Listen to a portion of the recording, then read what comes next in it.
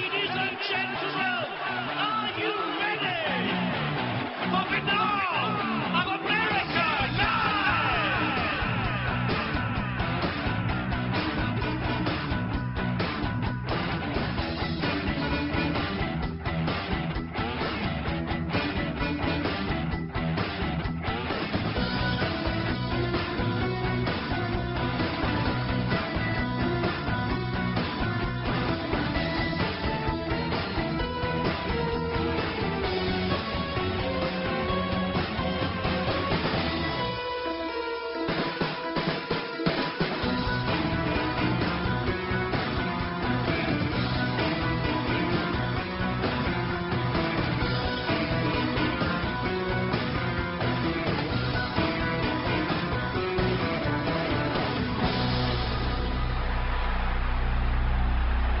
And now, ladies and gentlemen, Banal of America Audio with your host, Tim Banal.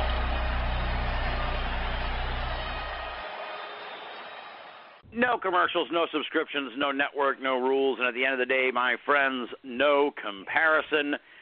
And after tonight, no more Summer of Strangeness. This is the end of our Summer of Strangeness season. It's been an amazing ride. It's been a lot of fun. But the calendar defeats us in this case because this is actually the last Friday of the summer.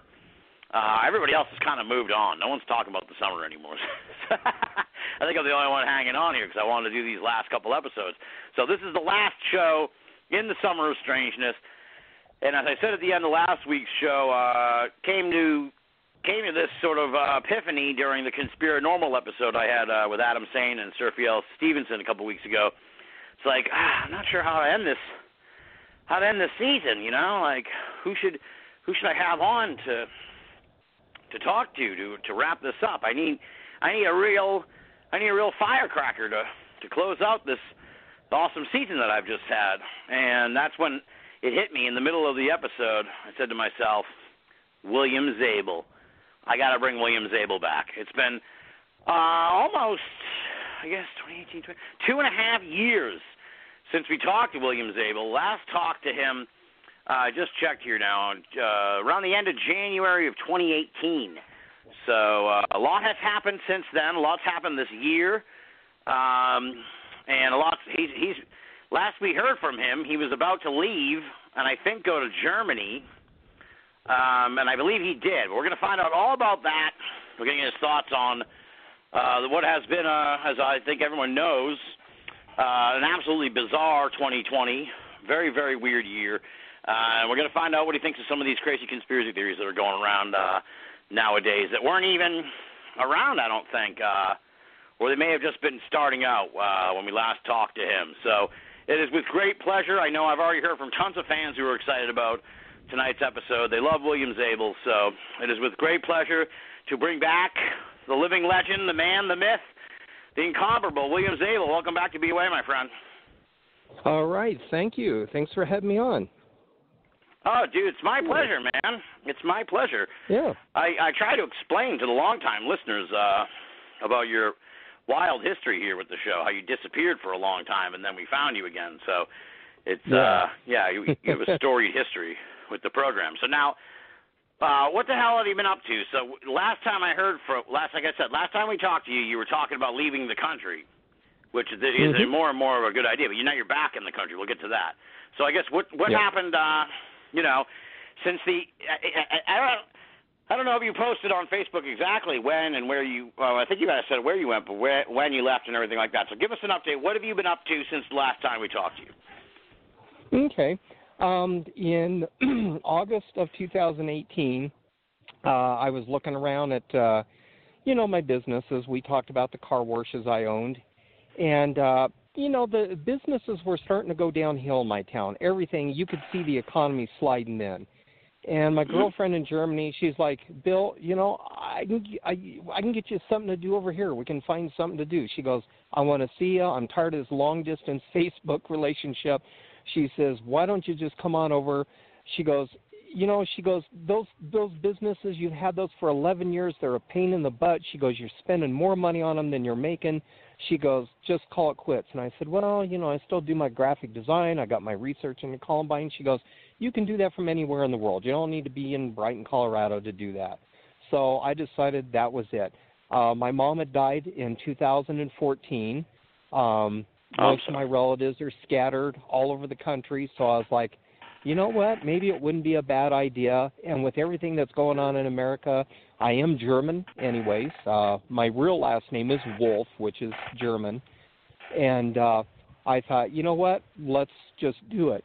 So I sold those miserable car washes. I loved them for a long time until they started. Wait, now, hold on. Let me stop you here because somebody was asking about the car wash. So I thought you only owned one car wash now. You have more than one car wash? There's two of them. Now, here's the deal with the other one.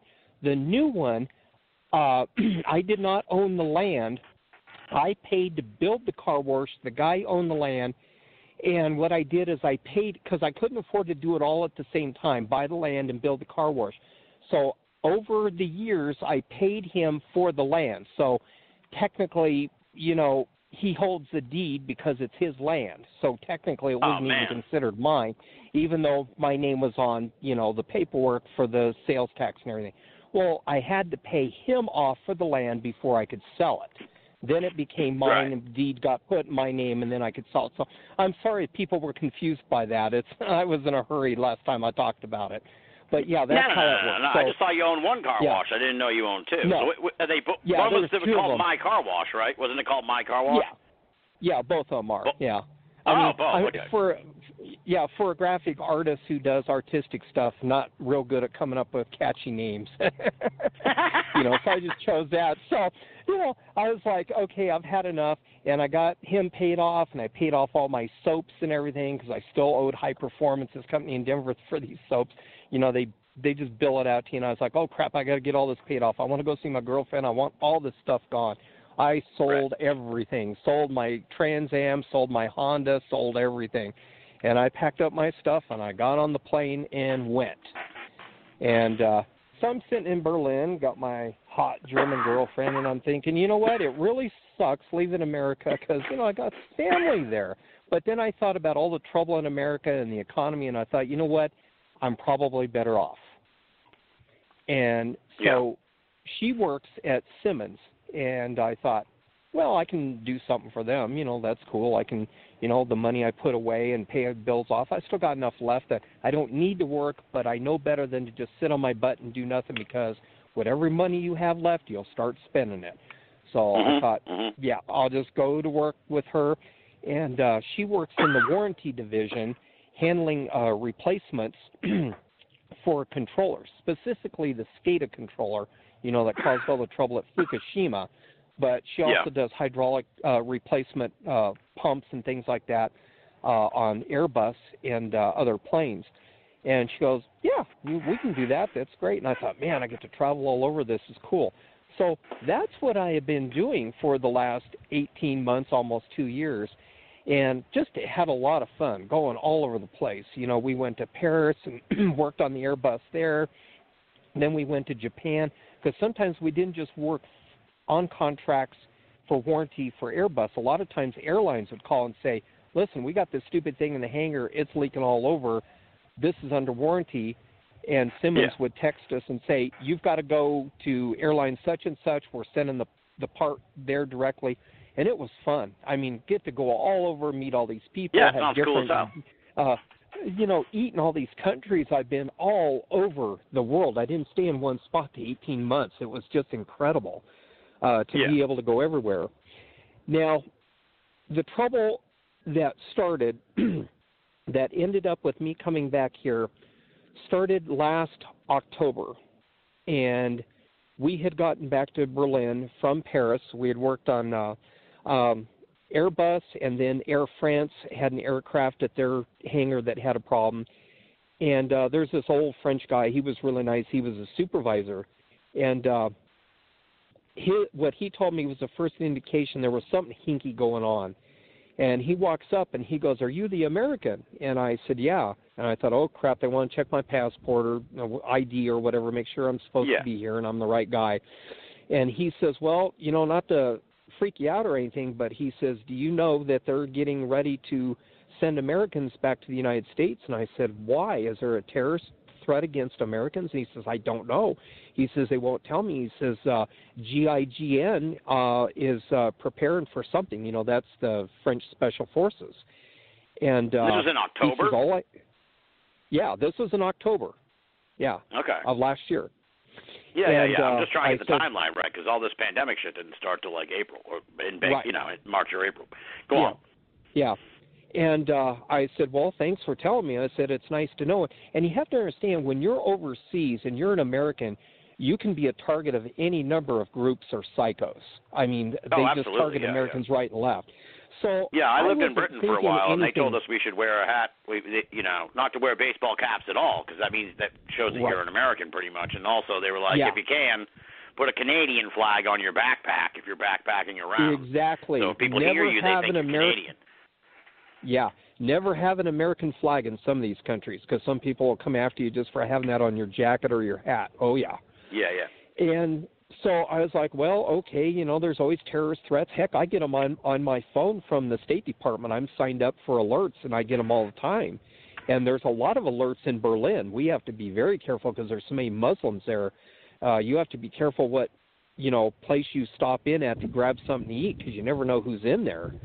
And there's always trouble in Berlin. My girlfriend's dad's in German police intelligence, and he says, you watch your mouth and you watch what you do when you're out there, because he said these Muslims, they'll come up, and if they recognize you're an American, they'll start a fight. And he says you are no match for 10 or 20 of them. He says keep your mouth shut and keep walking. And he says find the first cop you can. If you and Gretchen are getting followed, he says you go right to a cop. He says don't you dare try to start a fight with them or confront them, because he said we've had people killed doing that. Don't ever do it. So I was like, okay. And I'm going through all this in my head, and I'm like, wow, I mean, are we going to, take a hit here? Are we going to see another terrorist attack? I mean, what? So we got the contract almost done. We had 2 aircraft left to do, and the supervisor for Air France comes up, and he says, guys, I'm going to have to ask you to shut down and leave early. He says, you got to go home. And I said, is there trouble here in France? And he says, well, we got the yellow vests and all that stuff, but he says that doesn't affect you as an American. He says no. He says we're not sure. He says we were told to send all people from Germany back home to Germany. He says you two right now are the only ones here. He says, do you know if any of your other people are here? And I said, well, Siemens has a contract for one of your nuclear reactors, and there is some work going on over there with electronic relays. And I said, but they're separate from us. They did not fly in with us. I don't even know their names. But I said, you can contact your agency and find out. And he says, okay. He says, I'll find out. But he says, I'm sorry. He says, I just need to send you guys home early. And I said, are we going to get paid for this? Because I said, we don't work hourly. We work on contract. And he says, oh, no, don't worry. You're going to get paid. He says, even though you got to go home early, we know you got rent to pay and everything. He says, you will get paid. This is on us. We're the ones making the decision, not the German government. So he says, you're fine. So we were kind of dismayed because we like to finish work, and nobody likes to walk away and leave a job half done. You're thinking, my God, this is an aircraft, not somebody's lawn you couldn't mow because it rained, and you're thinking, damn, I don't want to leave these damn parts. But whatever was going on, they were obviously pretty worried about it. So we took the rental car back to Charles de Gaulle, got on the plane, hauled butt back to Berlin, and met at the airport by my future father-in-law. And he goes, let's go get in the car. Well, if he's going to show up at the airport, he's police intelligence. Something's going on.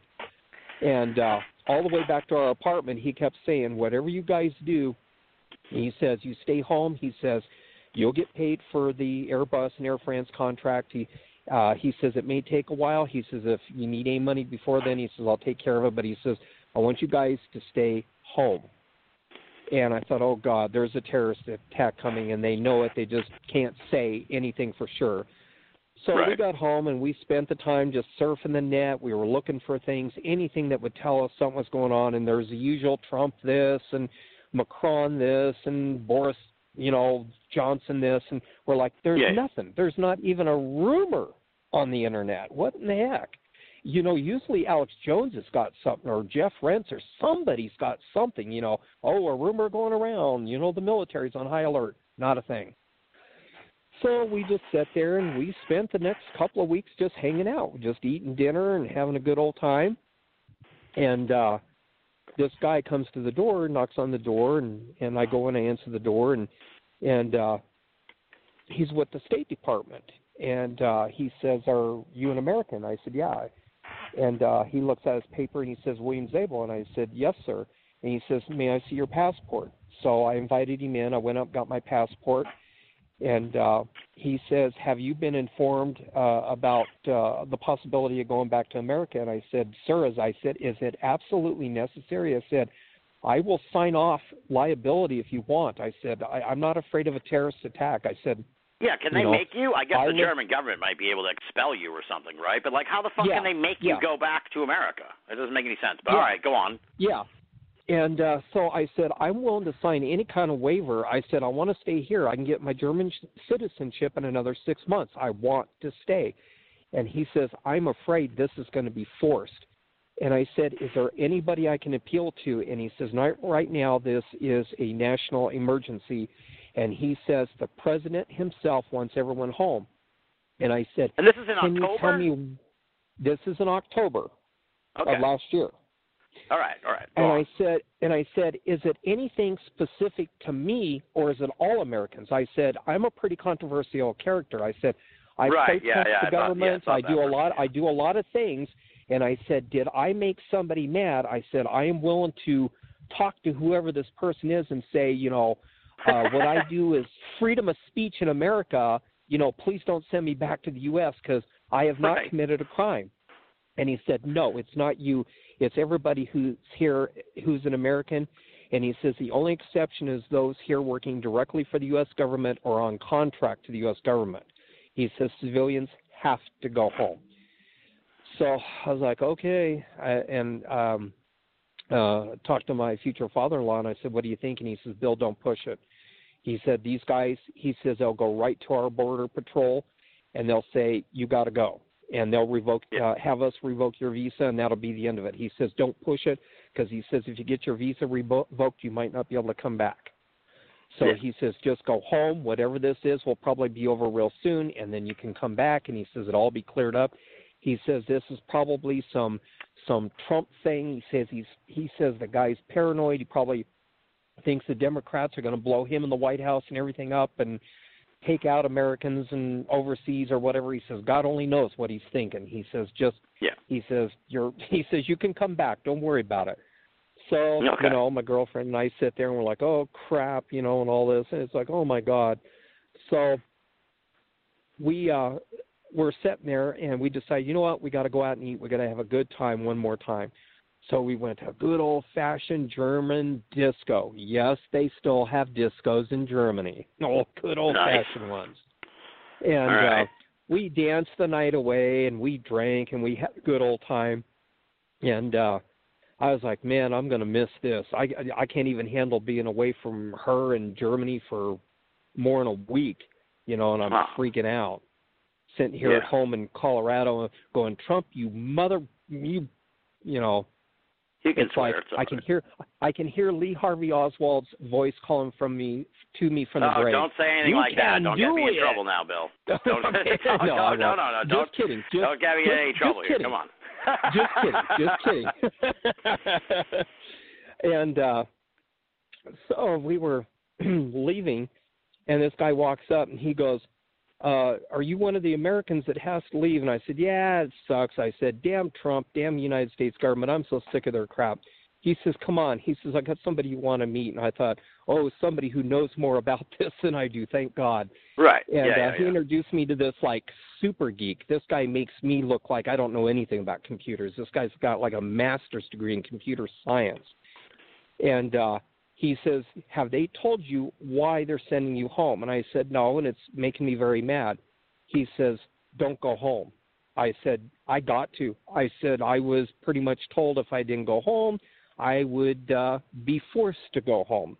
And the agent from the State Department that was there, he made it very clear, they'll force me to go. So I told this Yeah, guy that. He says, no. He says, something else is going on. He says, this is not a typical terrorist attack. He says, come with me. He says, I want you to come to my apartment. I want to show you something. And he says, oh, Jesus. He says, I'm above board. He says, I'm not a nut. He says, I've heard a little bit about you. He says, are you a political science major? And I said, no, I just took classes in college, but my thing is I'm really an alt-media conspiracy type. I said, I'm not a political science strategist or anything like that, so I don't know what you've heard. And he says, all I know is that you're on the Internet, lots of people know about you, and he says, I'm trying to contact as many Americans as possible. He says, the only way I found you was, he says, I have people that know everyone in the government, and they said, oh, there's this American William Zabel. He says he's with this German girl. He works at Simmons, blah, blah, blah. And says, I just cast around till I could find you. He says, please just listen to me. He says, you're the type that will listen before anybody else from America will. He says, you do all this stuff and all this dark world stuff. He says, you know more about this than I do. And so we went back to his apartment. I thought, oh, God, what does he know? I mean, is this guy like some kind of Edward? Wow, this is dramatic. My thinking is, what if this guy's like some kind of Snowden and Germany's going to burst in the door any minute and arrest us all for having information we shouldn't have? You know, I was afraid, God, if he shows what are you getting involved in? I'm thinking, oh, God, if he shows us something we're not supposed to see, we'll all go to prison. So he brought up a video, and at the beginning of the video, there were a lot of Americans talking, and they had a podium, and they had a couple long tables. I didn't recognize any of the people in the video, but there were definitely some foreigners in the video, but most of them were American. And the man running the whole show in the video says, I need everyone to come to attention. And he starts off, and he goes, now, he says, as you know, we've done the tabletop exercise for this operation, and he says, now we're going to go to a live exercise. And my brain is starting to function, and it's going, oh, God, 911. They were doing drills on 911. Oh, God, we got another terrorist attack coming, and I'm seeing it before it's happening. And I'm like, you know what? Even as a conspiracy nut, I'm still obligated as an American citizen and a German H-1B visa worker to notify the government. Oh, my God, this guy's got information on a terrorist attack. I am not going to ignore something, that's going to result in a crime. And I told him, I said, what is this? He says, just watch. He says, just watch. And he came up to the podium, and he says, now, he says, we are going to be doing the live exercise for Event 201. And I'm like, Event 201?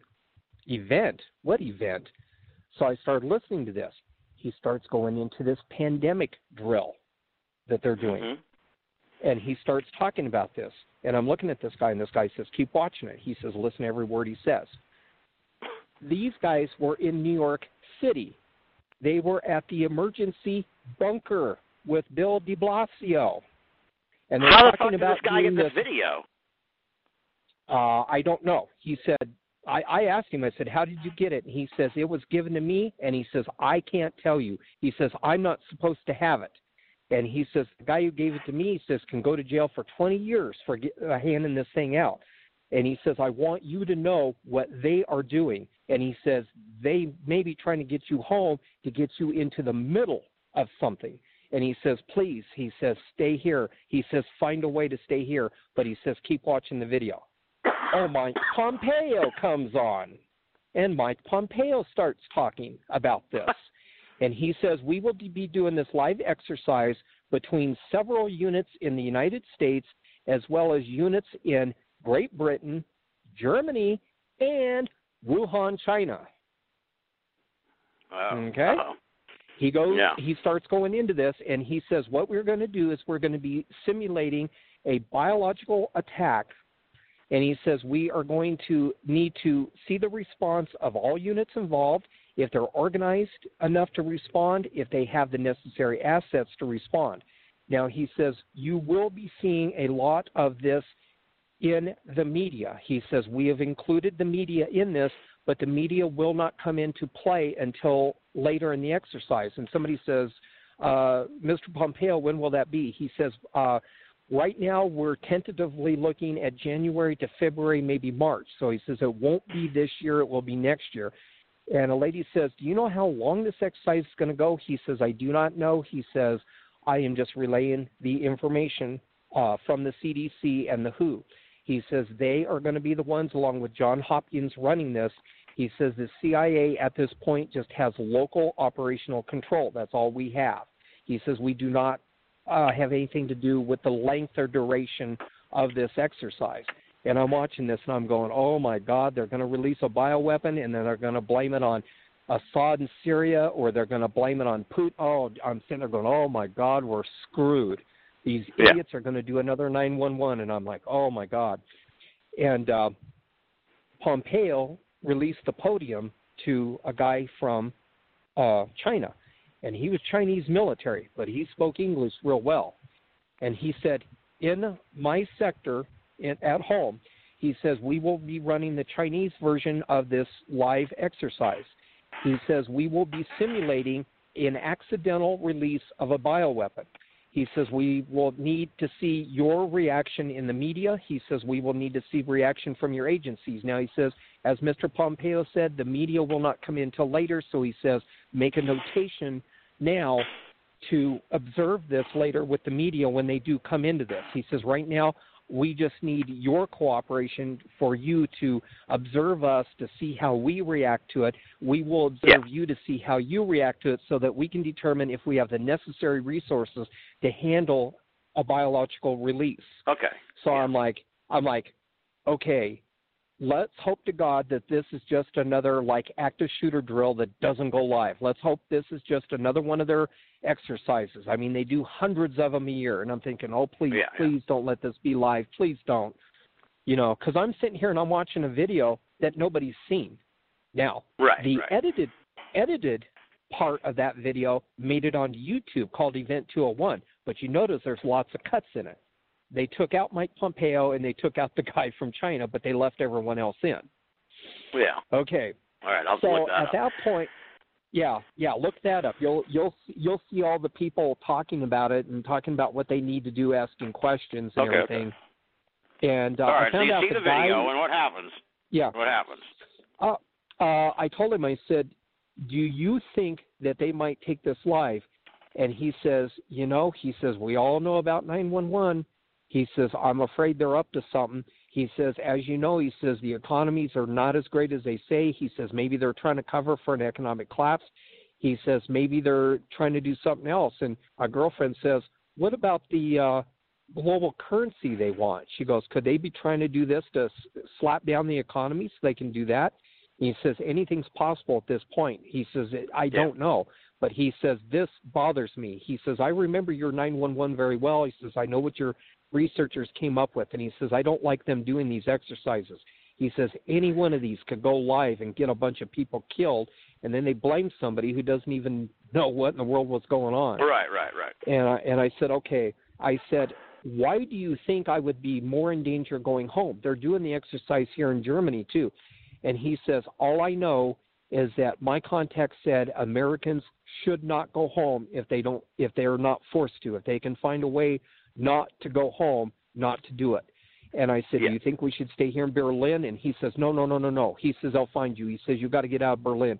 He says, do you know that your government is represented here? And I said, oh, yeah. I said, there's a huge building downtown Berlin that's all American government. Every agency in the U.S. government is represented there.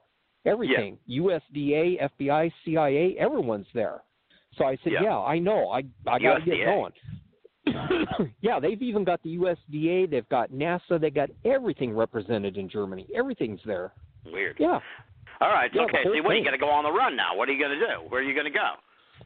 Yeah. So, anyways, I talked to him and I said, is there anywhere we can just hang out and maybe hide, maybe stay with somebody that will, until this blows over? And he says, I do know somebody. He says, let me call. He says, he's got other people staying with him, and he says, they're all German or Polish and things like that. He says, let me see if he'll take an American. He says, and I said, why you got Germans in Poles? And he says, well, this place is in Poland. And he says there are people from Poland and Germany hiding out with him too. He says a lot of these people are scared. And I said, so more people know about this than you and I? And he says, oh, yeah, Mr. Zabel, lots of people know in my area. I said, you're not like with QAnon or one of those, are you? And he goes, no. He says, believe me, he says, everything I'm giving you is the truth. He says, this is all straight from government sources. And he says, he says, I like you Americans. He says, you come over here. He says, you spend money. He says, you love to party. He says, you're nice to us. And he says, I want to help. He says, I'm scared for my own people, too. He says, I'm scared for my family. He says, I'm scared for Germany. He says, who knows what these psychos are up to now? And so we finished watching the video because the last part of the video was all technical stuff. And they did mention in the video aerosols. They did mention that towards the end of the video from a technical standpoint. So if COVID-19 is what they were working on then, if that's what their drill exercise was, then there's a possibility this thing was sprayed on people. This was aerosolized. That was the the theories that I heard later was that this was aerosolized. Okay. So anyways, he goes outside, he gets on his phone. But about 20 minutes later, he was on the phone for a long time. He comes back about 20 minutes later. He says, good luck. He says, yeah. He says, we can get you up there, but you're going to have to go to Poland. I said, can I get across the border? I said, with everything that's going on. He says, yeah, we'll get you across the border. He says, don't worry about that. So they we sneak you across the border. Yeah. So anyways, at that point, we decided we're going to go home. I called, my future father-in-law, and I said, you got to come over. I said, I'm not talking about this on the phone. Come over. And I started talking to him, and he goes, oh, God damn it. He says, your government's going to do it again. He says, oh, Jesus. And I said, do you know that they're doing this here? He says, they're doing a tabletop drill down at City Center where the police headquarters is. He says, they're doing it right now. I said, right now? He says, yeah, they've been doing it for the past 2 days. And I said, oh, geez. And I said, do you think I should go? And he says, if you do, he says, you're going to have to run for quite a while. He says, believe me, because he says, they won't like it if you take off. But he says, Jesus. if you think you need to, I said, I don't like what this Polish guy was telling me. This guy was, a Polish-German, I think, a German-Polish or something. He was a combination of both. He lived in Germany, but I think he's Polish. Yeah. And I told him, I said, this guy lives in Germany, but I think he's Polish. He's got friends up there. I said, do you think we should go? And he says, if he thinks your life's in danger by going home, he said, go. He says, it's up to you. But he says, I can guarantee you, he says, at that point, he says, the U.S. government's really going to be after your hide. And he says, they can pull your passport. They can make sure you never travel again. But he says, if you think you need to go, go. And so, I was talking to Gretchen about it, and we were saying, well, what are we going to do? I said, how are we going to get back together? And she goes, I'm going with you. She goes, I'm not staying here if they're doing that exercise here. And she tried to talk her dad into going with us, and he's like, no. He says, I've got a career in law enforcement here. He says, I got people to protect. He says, I'm not going to go. He says, whatever the Americans are doing in conjunction with my government, if it goes bad and I survive it, he says, I'll be right there with you, yelling and screaming and protesting. But wow, you're like practically an international fugitive at this point. All right, so yeah. So we decide we're going to go. That's it. So this guy came and got us. This Polish guy living in Germany had a BMW, and he drove us up to the border checkpoint. And I said, dude, there's a good chance they're not going to let us through. He says, I said, the State Department want me back in the U.S. And he says, just watch. And he gets out of the car and he walks up and talks to the Polish guy from the Polish side of the border. He talks to the German guy. And there was some other guy there that I don't know who the hell he was. He didn't appear German or Polish. I don't know. He looked Eastern European from somewhere else. I don't know if Russian or what he was. But he was kind of the guy making the decisions. And they come up and look in the window, and he goes, you American? I said, yeah, I'm American. And he says, you worried about this thing going on in America and Germany? I said, oh, yeah. I said, listen, if you don't want to let me across the border, I understand. I said, believe me. I said, I know the U.S. government's a pain in the butt.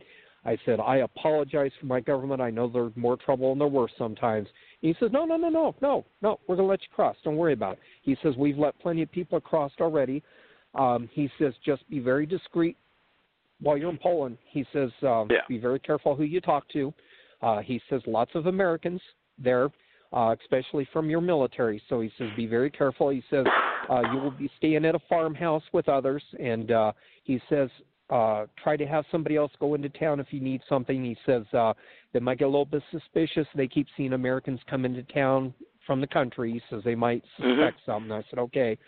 So they wanted to look at the car, and they wanted to look at the trunk and everything. And, you know, they used one of those hand wands on both of us to make sure we didn't have guns or anything. And they stamped our passports. They went ahead and stamped both our passports. So officially we got into Poland. We didn't have to, you know. So, I mean, the United States government was probably a little bit peeved, but the Poles let us in and the Germans let us out. So, you know, it was all on them now. It wasn't on me. Yeah. So we're, you know, we get to this farmhouse, and we're out in the country, but we're pretty close to the U.S. military, wherever their facility is, to the northwest of us, because we could hear the jets all day and all night. They're flying those jets. They like pissing off the Russians. They fly close to the border, and they get those fighter jets up there, and they try to get the Russians to chase them. And that's what we learned from being up there, is they get the Russians to chase them into Polish airspace, and then the Russians realize they're in trouble and turn around. And while we were there, the rumor mill was just unbelievable. You couldn't even keep up with the rumors. The rumor has it they were going to spread a bioweapon that was going to kill millions, maybe even billions of people. Other rumors was, no, it's the bioweapon thing is just a cover for a big terrorist attack that might include a nuke. It was just going crazy. We were doing everything we could to try and sort stuff out. And, And what's the time frame on this? Where are we at now? What's the time on that? You know, we're up to Christmas now. We're up to Christmas. We've been there a long time. And you know, the Poles are very nice, and there are a lot of nice people around the world. And you'll find out that Americans aren't the only conspiracy nuts. Europeans have lived through conspiracies for hundreds of years. They've dealt hundreds of years, thousands of years. Yeah. And so they know this stuff better than Americans do, you know. And the Pole was telling me, he says, I've heard that you do a lot of the conspiracy stuff. And I said, well, yeah. He says, do you know the guys down there in Turkey are talking about you? And I said, oh, yeah, I know about Turkey. I said, I can tell you about Turkey. And if you don't mind, let's offshoot to Turkey a little bit, because I don't know if I told you about this. Kind of gives you an idea offshoot to Turkey. I have many questions about the success. We haven't even got you back here in America yet, but all right. Well, let's offshoot to Turkey. I'll allow it. Okay. My big mouth gets heard everywhere, and I'm amazed that when I went to Germany the first time in 2015, we stopped in Turkey. They had you don't fly directly. You always have connecting flights.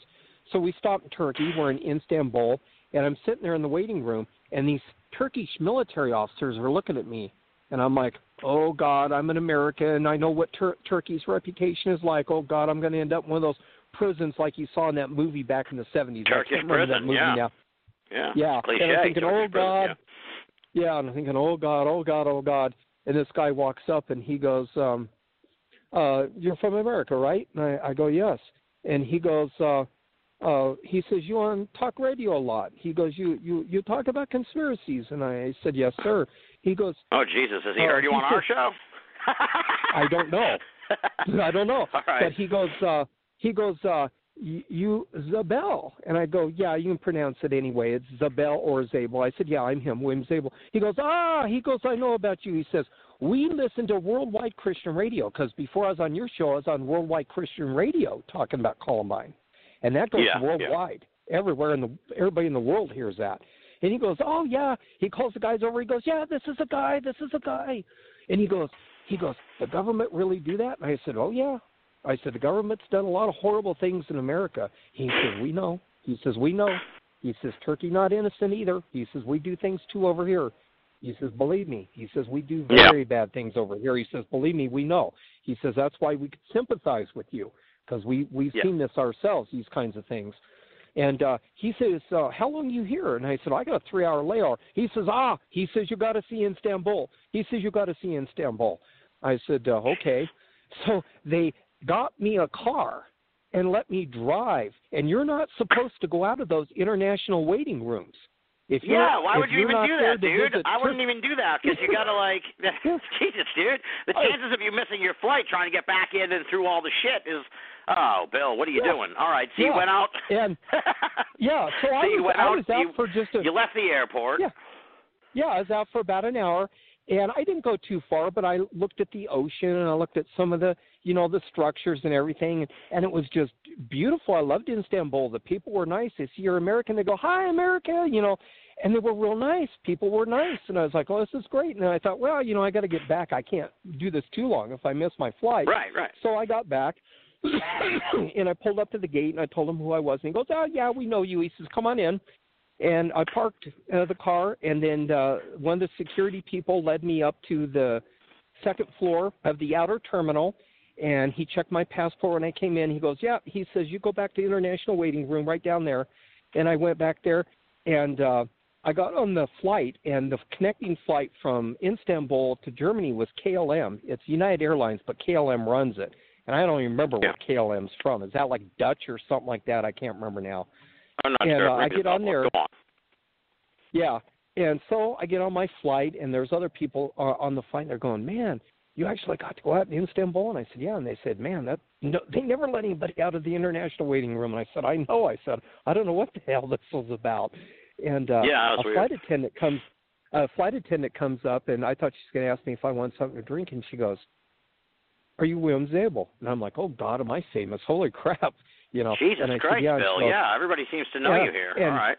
And she's Turkish, and they got the Turkish flight crews and flight attendants are the best in the world compared to Americans. Trust me, they will feed you like you've never been fed anywhere on any airplane in your life. These guys are incredible. And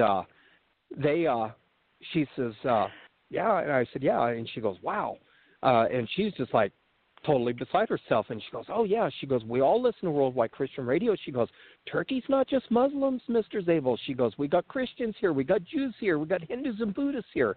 And she goes, Worldwide Christian Radio is the only way we get real news from outside of Turkey. She goes, that's the only way we can get it is on Worldwide Christian Radio. I said, what about CNN? And she goes, CNN. She goes, She goes, that's just a soap opera for American politicians. She goes, that's nothing. And so that was pretty enjoyable. But anyways, I thought I would mention that. I thought it was kind of a neat thing to mention, because all right. It's very weird. First approached by this Turkish soldier, I was like, oh God, I'm gonna, and I can't. Oh, Midnight, was it? God, what was that movie in the early '70s where that guy got thrown in the Turkish prison because he had drugs or something? I can't remember now. I don't know the name of it, but I know what you're saying. But anyways, all right, so let's get back to Poland now. So we're at Christmas time in Poland. And so what's going on here now? We're back from the Turkey side thing. Right. So it's Christmas time in Poland. Midnight Express is the movie. Midnight Express. Yeah, Midnight Express, exactly, yeah. Anyways, we're going through all these different theories and ideas that might be going on. And one of the guys that was staying there, he says, how many Americans are here? And there's like 6 of us that raise our hands. And he says, you guys got to know, he says, they're looking for Americans up here. And we're like, oh, Jesus God, Christ. you got to be kidding me. It's like, can I ever just get a break? Can I ever just get a break here, It's like, oh, my God. So, we're going through all this, and, we're starting to hear a lot of stuff from the Europeans. And we're staying at the farm. We're trying to stay out of town. We don't want to go into town. We don't want to deal with getting caught, and we're hearing stuff from more and more people that are stopping by the farmhouse. There was people that were coming in. There's not enough room for them, so they take them to some other people's place to stay, and they're all saying the same thing. Something big is coming. Something big is coming. There's talks of biological attack.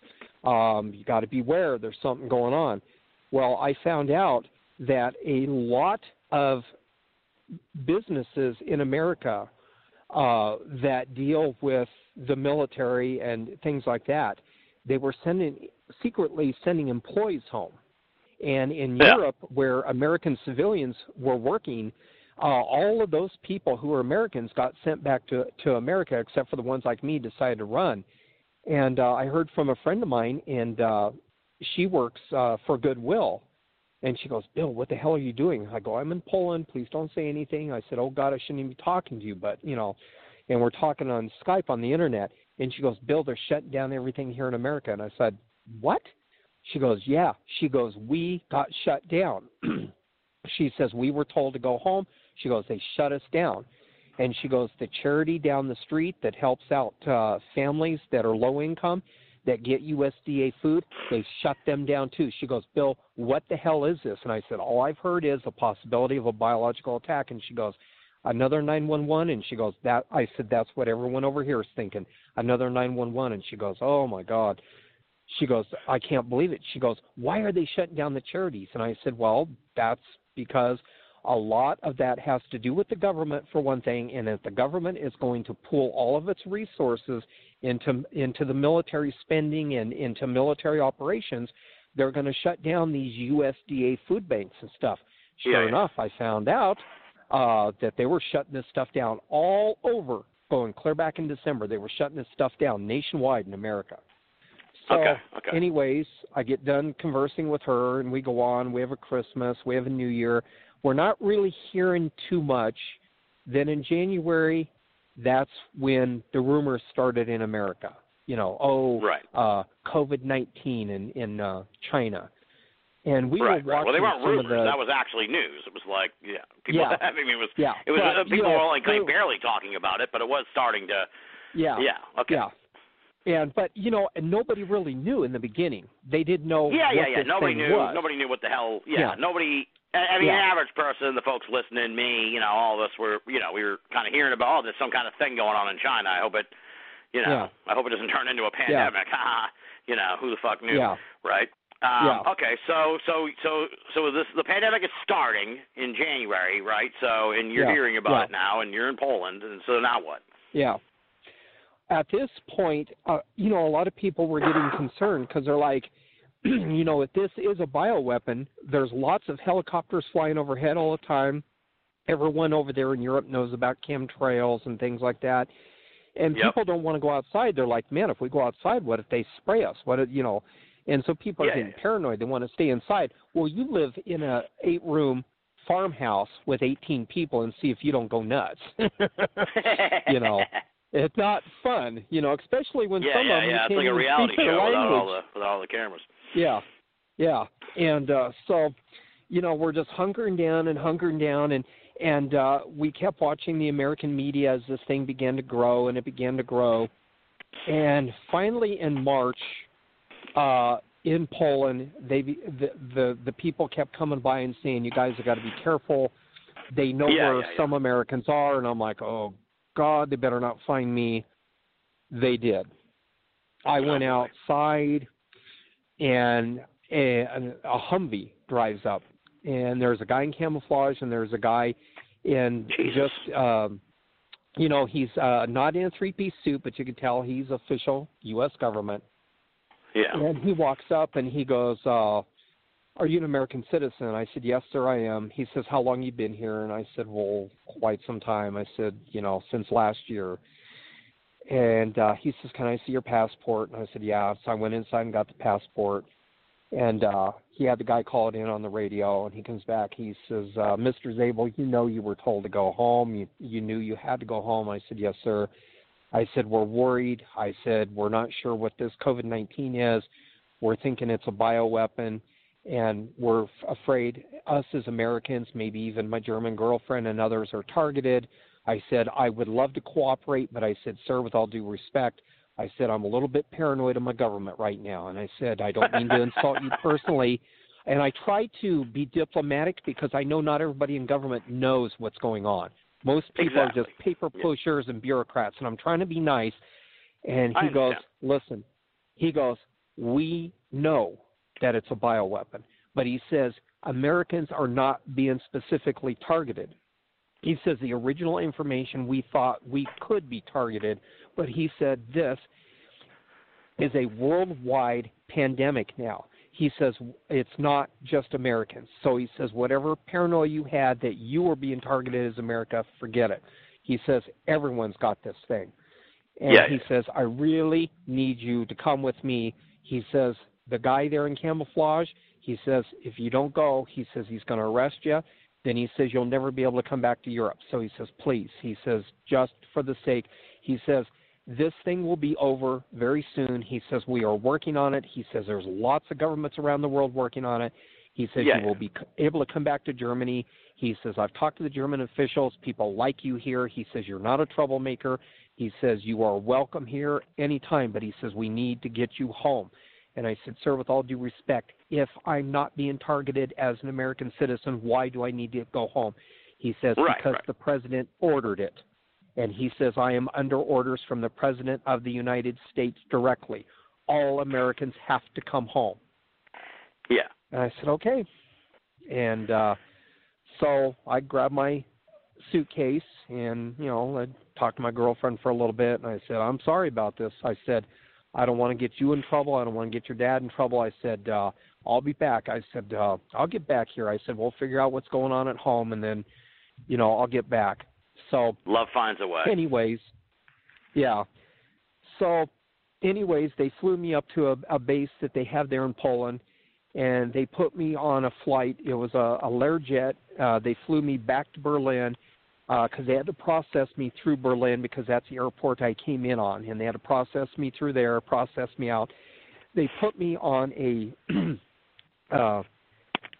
another airline, and I can't remember what it was. It was Dutch or something, coming to the United States. It was an Airbus 360. It was the big one. And I can't remember the name of the airline. All I remember is I watched a movie coming home called Ready Player One. That's all I remember. Yeah. Steven Spielberg film. It's the only movie that was... Just for people wondering earlier, KLM is Dutch Royal Air. So Dutch Royal Air. Yeah, that's it. Yeah. Okay, anyways, so you're on an airline now, and you're headed back to America. Yeah. And when was this? What time of year? Where in the calendar year? This was March. Okay. Yeah, this was March of this year. And this was March 15th or 16th, something like that. And the Ides of March. There was about 200 of us on the plane. We were all Americans. Everybody on that plane were either Americans visiting Germany or they were there on work visas, and nobody was very happy at all because all of them had done what I did. They all decided to stay behind and got themselves in trouble, Yeah. And so everybody was mad. They did. And so they flew us back. And they flew us to Washington, D.C. And I'm like, really? You can't just fly, and drop us off at a central point and then we take another flight home. No, we got to stop in Washington, D.C. We've got to be cleared by the State Department to go home. So they put us up in a hotel there. And it's the Marriott Courtyard. And everybody's like, why do we got to be cleared? We're American citizens. They just let us out of the damn airport. They cleared us through customs. Now why do we have to be cleared by the State Department?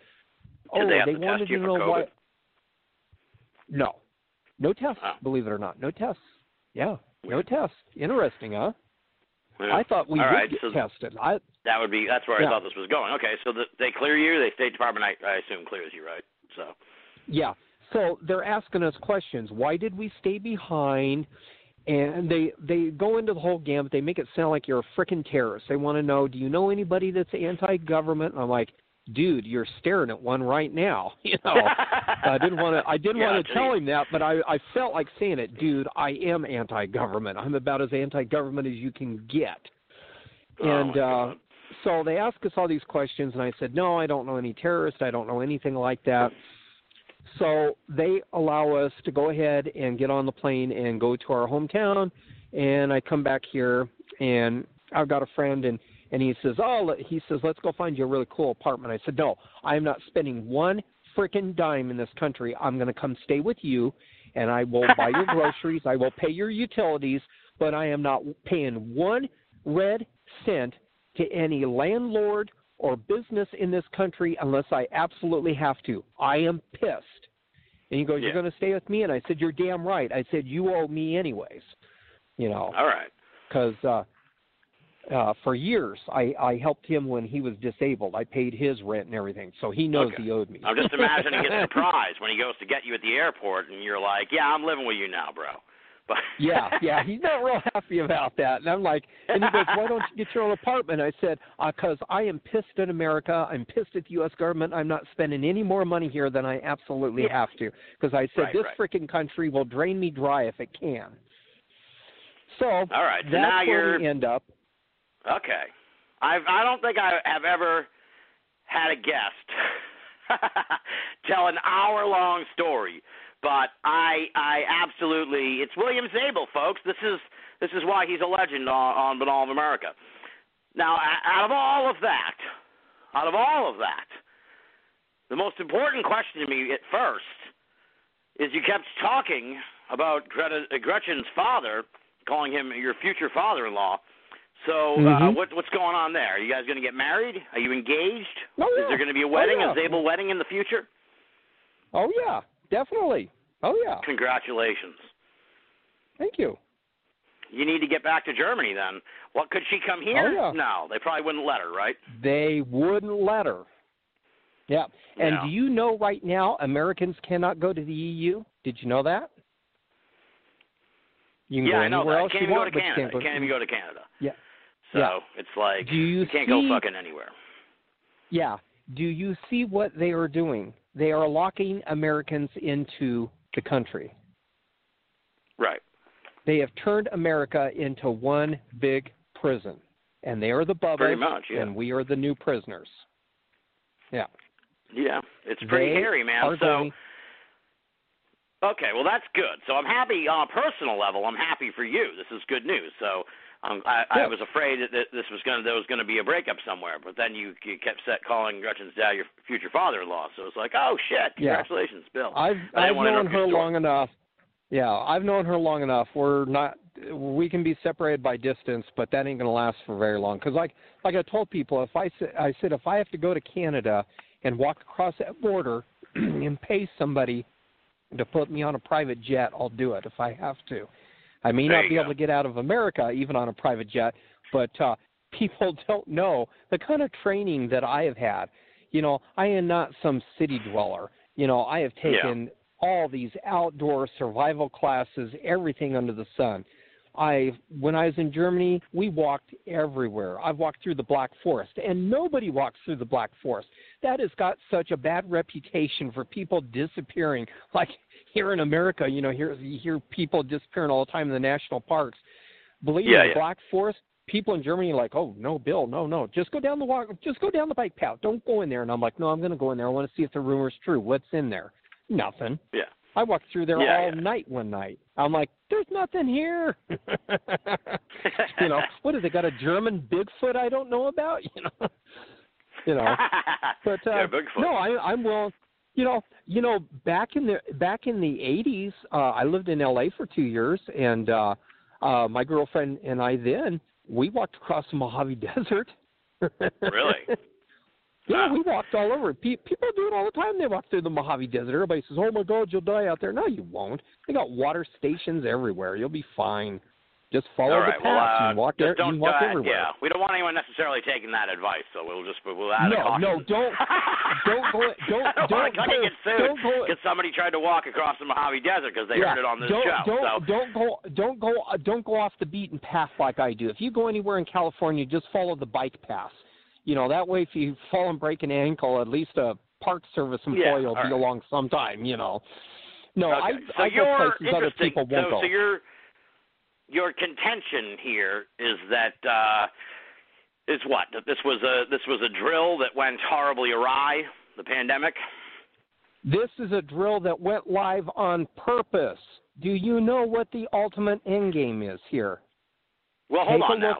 But I know that, but so it was a drill that they intended for this to be big, for it to be this big is what I'm saying is what you contend. Yeah. Okay. Yes. All right. It's one because I was under the impression maybe that it was they were going to do like a little thing and do a little live test and it turns out this shit's really contagious and now it's everywhere kind of thing. So, but you're saying they knew that and they went ahead with it. All right.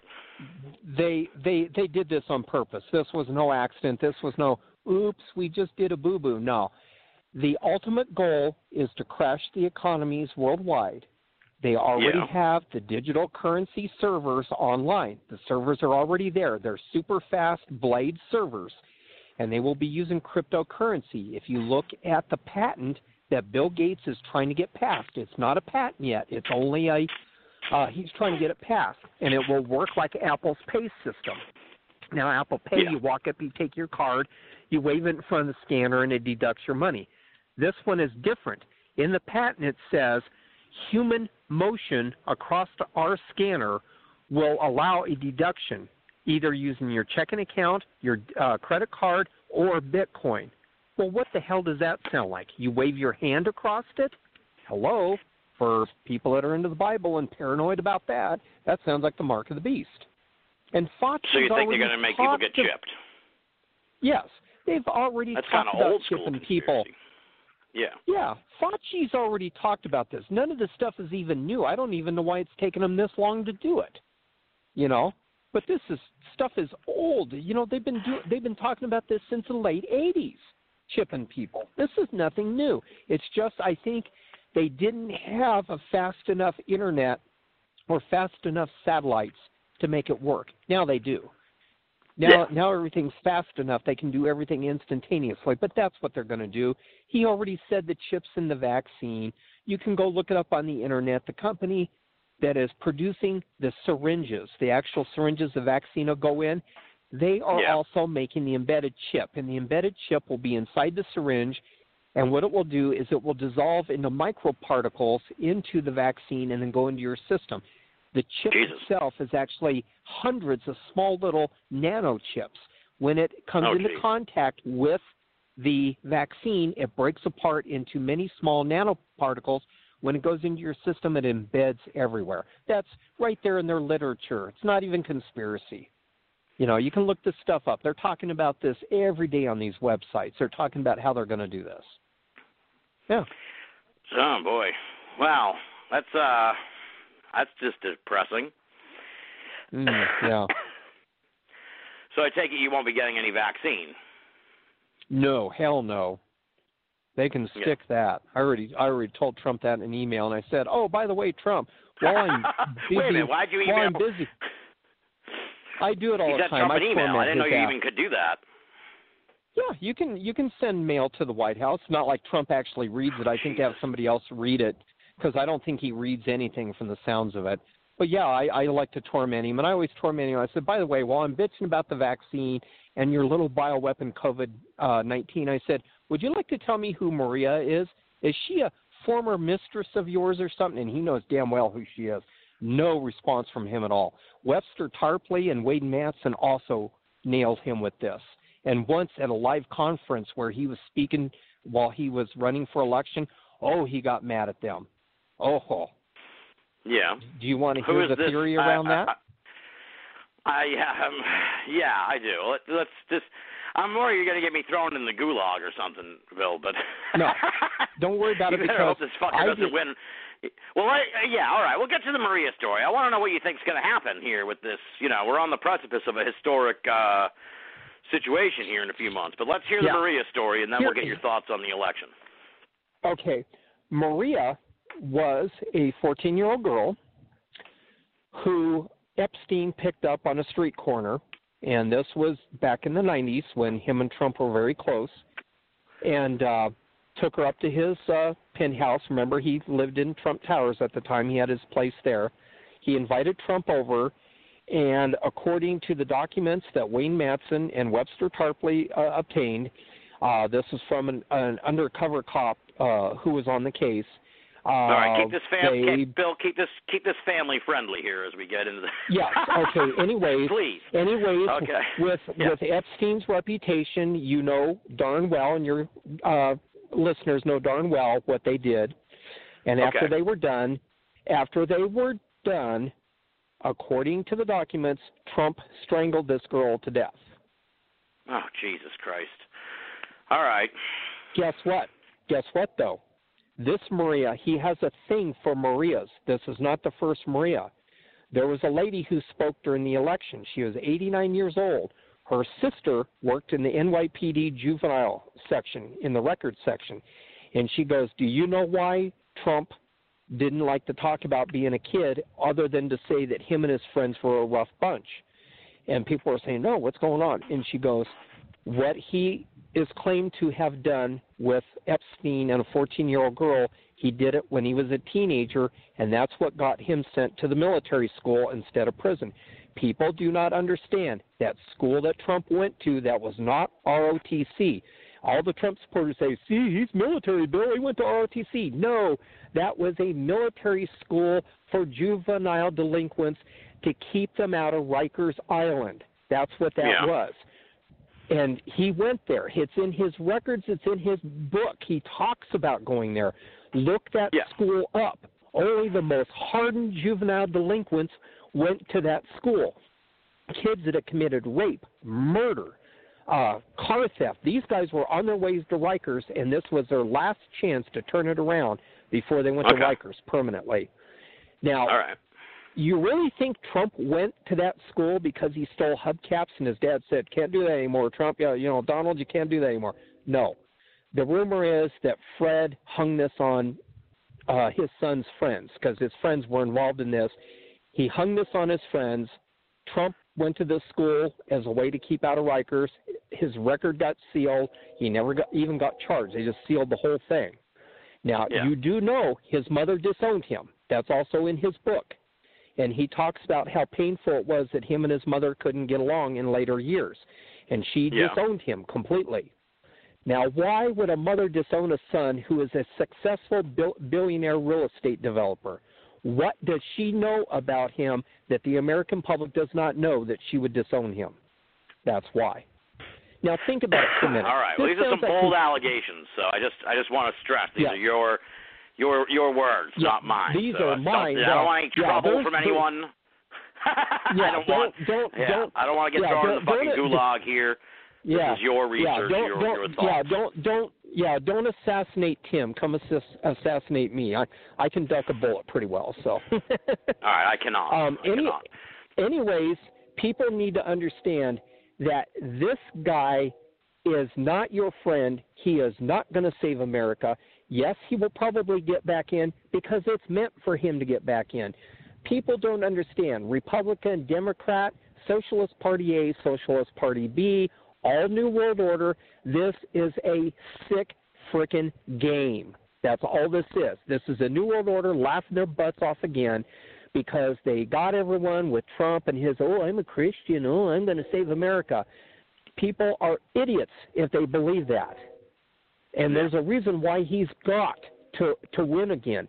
If he does not win and somehow the Democrats throw this election, let's go stuff the ballot box. Hey, Jose, come up here and vote 10 times under 10 different names.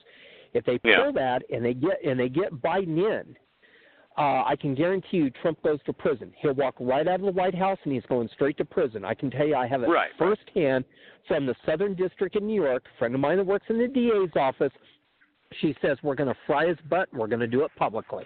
She says, Bill, we got him on everything. We got him on Russian money laundering. She goes, we got him on all kinds of things. And she goes, do you remember that little incident with Jeffrey Epstein, him and the 14-year-old girl? And I said, yeah. And she goes, we got him on that. She goes, Giselle has it all on tape. Yeah. Wow. The old madame for Epstein. So what are you saying now? So you don't think – how do you think this election is going to shake out then? You think he's going to, by hook or by crook, he's going to win? He will win, and the Democrats will throw a fit like they do about everything. But like I've also said, this is a game because he is – I'm going to say it plain out. The rumor, and this is a rumor, but it was confirmed about Obama but not by Trump. Trump is probably a CIA asset like Obama was, more than likely. The CIA's run the White House since Eisenhower. There's no way that you got an independent president in there. That is a wet dream. That's all it is. Okay. Trump went to the Soviet Union in 1987.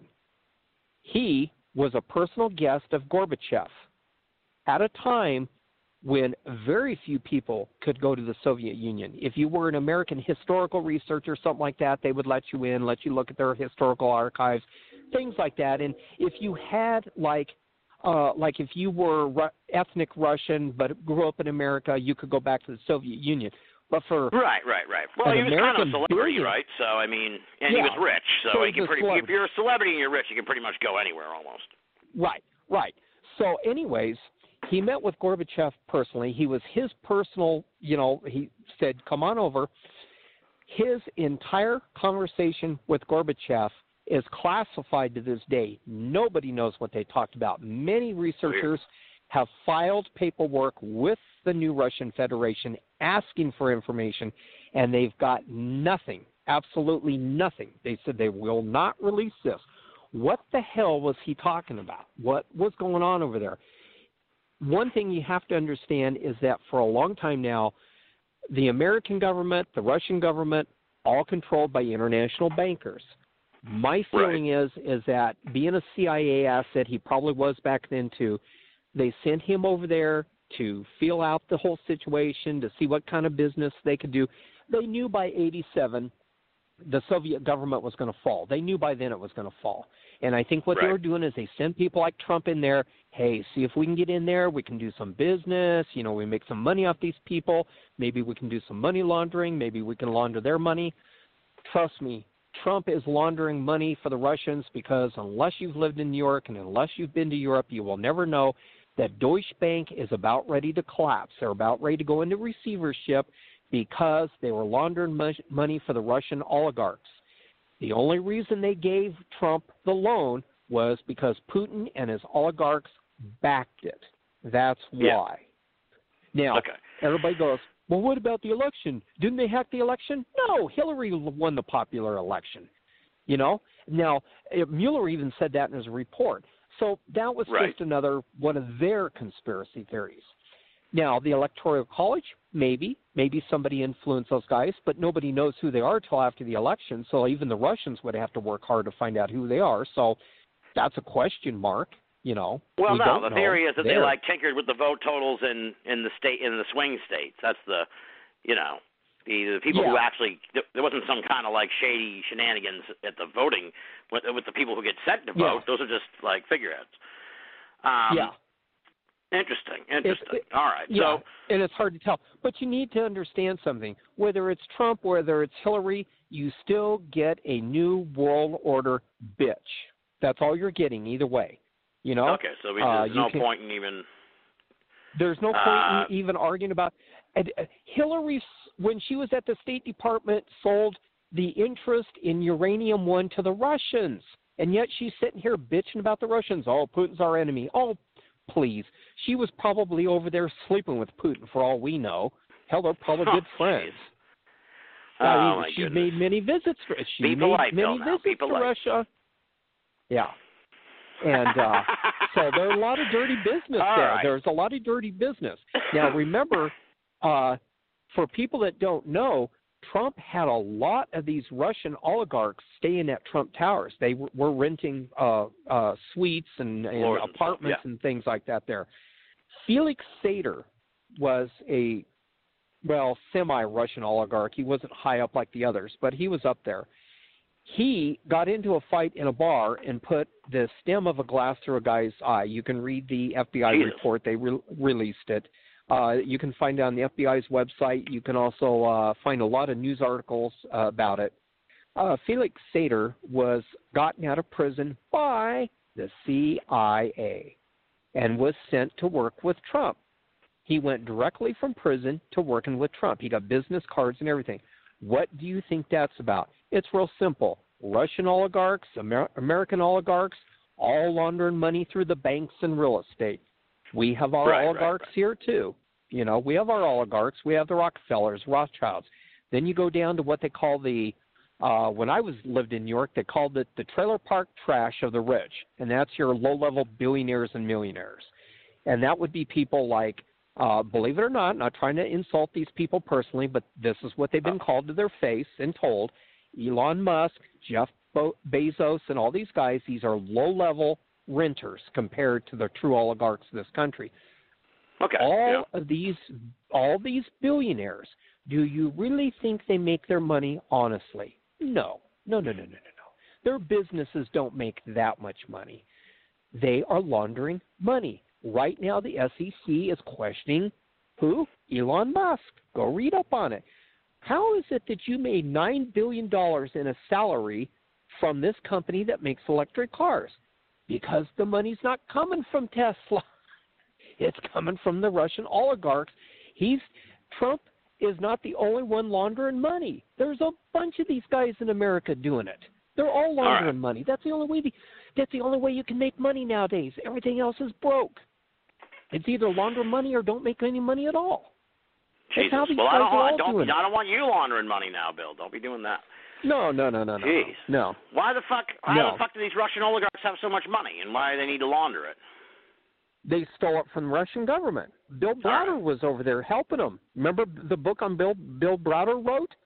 Oh, yeah. He's one of the most hated men in America and Russia. Yeah. And he was close to Putin and Trump. Bill Browder was. Bill Browder had an apartment in Trump Towers, too. And they were over there. And Bill Browder says, he says, this is like the Old West over here in Moscow. He says everybody was stealing from the Russian government. Billions and billions of rubles. Now, what's your take? We gotta spread this stuff around. Let's put it on the internet. You're listening to Banal of America Audio. Great heavens! What kind of radio show is this? Since we last talked, this QAnon thing has popped up. It's turned into almost a cult. So what's your – you didn't sound like you were into QAnon earlier, so that's a good thing. But what's your take on this? You know, I've looked at their stuff, and it's a they, not a he, by the way. There's more than one person. This is probably a military intelligence front of some kind. They're putting a little bit of truth out there with a lot of disinformation, and they're trying to see who hooks onto it. That's what they're trying to do. They're baiting people. They're fishermen. That's what they call them in the intelligence business. They're called fishermen. Yeah. And they want to put the hook out there. They put the little worm on it, and the little worm is their conspiracy they made up, and they want to see who sticks their mouth on it, and then they'll yank them out of the water.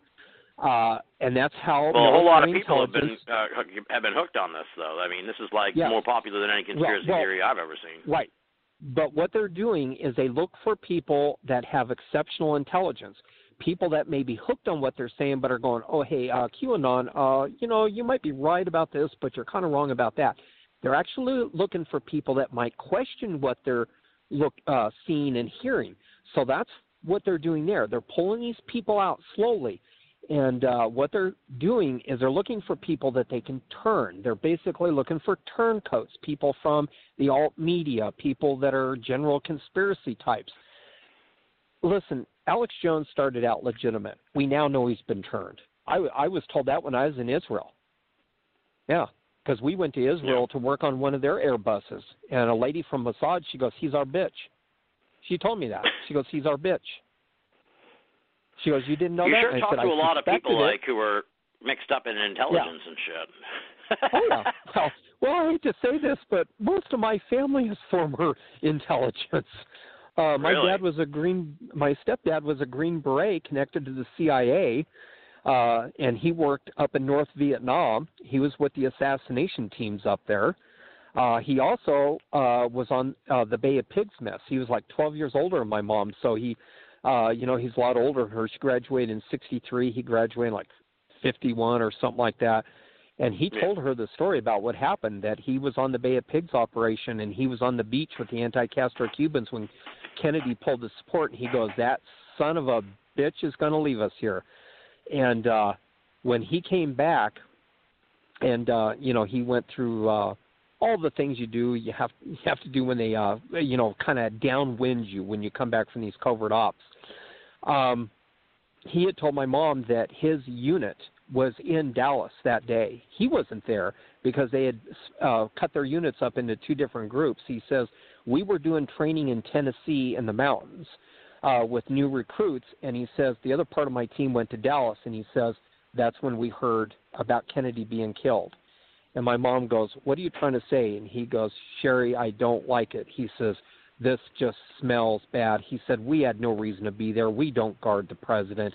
He says, they never have the military guard the president. He says, Marine One is guarded by Marines. Air Force One is guarded by Air Force, Blue Berets, that kind of thing. He says, they don't have us there. He says, I don't like it. And he took my mom and I to see a movie. This movie was only played for 3 days in Denver, and they pulled it. And it was an old black and white movie. And it showed how they set up killing Kennedy. They showed out in the desert how they set up a fake Dealey Plaza, and they trained and they put it all together. Yeah. It was a really spooky movie. I don't know how many people have seen that nationwide, but it was only out for like 3 days in Denver, and they pulled it.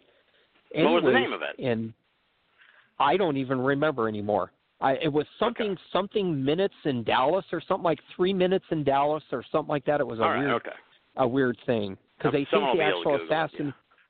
Yeah, you should. I'm sure it's out there. Somebody told me they had seen it on VHS years ago, so it's probably on DVD by now. But anyways, my stepdad, my mom, and I were in an auto accident in late '73 right here in Brighton.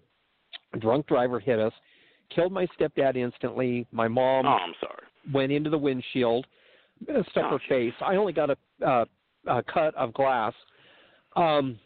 Later, after my mom and I got out of the hospital, we stayed home, but my grandparents went to the court for this drunk driver. And they wanted to make sure he did some serious time for, killing their son-in-law. They wanted to make sure he got the time. Because, you got in this town, we have a lot of migrant workers, and most of them are good. But some of them are real drunks, too. And they blow stoplights and stop signs to this day all the time.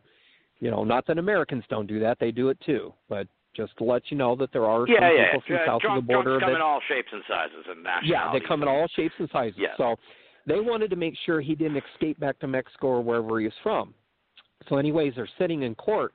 In walks these guys in three-piece suits. They walk up to the DA, and the DA says, "Your Honor, can I talk to you in chambers with these two gentlemen?" And the judge says, "Is this important?" He said, "Yeah, they're here from the federal government." So they went into chambers, and they came back out, and the DA went up to my grandparents, and he says, "I am very sorry about this, but," he says, "we got to let this guy go." And my grandfather says, "The hell you are." He says, "This guy killed my son-in-law and almost killed my mother and grandson, or my daughter and grandson. I want to know why." He says, "The federal government is taking over." And they were from, supposedly, the State Department. That's what we were told.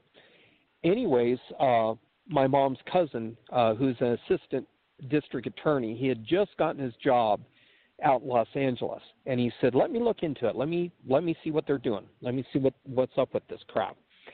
And he called my grandparents back, and he said he told my grandmother answered the phone, and he says he told her the story, and she told me, and he goes, "You got to forget about this." He says that guy was not an illegal alien Mexican. He was an anti-Castro Cuban. He had come up here from New Orleans. I don't know what he's involved in, but those guys were not from the State Department. They were from the CIA. And it spooked my grandmother, spooked my grandpa, and they told my mother as soon as they thought she was well enough to know. And then my mother told me, she goes, "Bill, we got to forget about it." She goes, "He's probably God knows where." He says, "Maybe they took him out or something. I don't know, but we got to forget about it." All kinds of weird stuff like that. And when my mother, when my mother looked up my stepdad's Army record, all she got was the different places that he had served, like in Vietnam and things like that. Everything was blacked out. She said there was no use even looking at it anymore. It was all blackouts. And at that time, I found out from a fellow researcher that I met in the 90s, he said, "Bill, you do know at that time all special forces in America were run by the CIA." And I said, "Yeah, I know. I read up on it." And when I told him that they found out it was an anti-Castro Cuban that had hit us, he says, "Do you really think that guy was just a drunk?" And I said, "No." I said, "No way. Not a chance." Wow. Well, interesting. Now, here's something I don't think we've ever talked about. We're going to pivot you off into something else a little bit here. What do you think of all of this?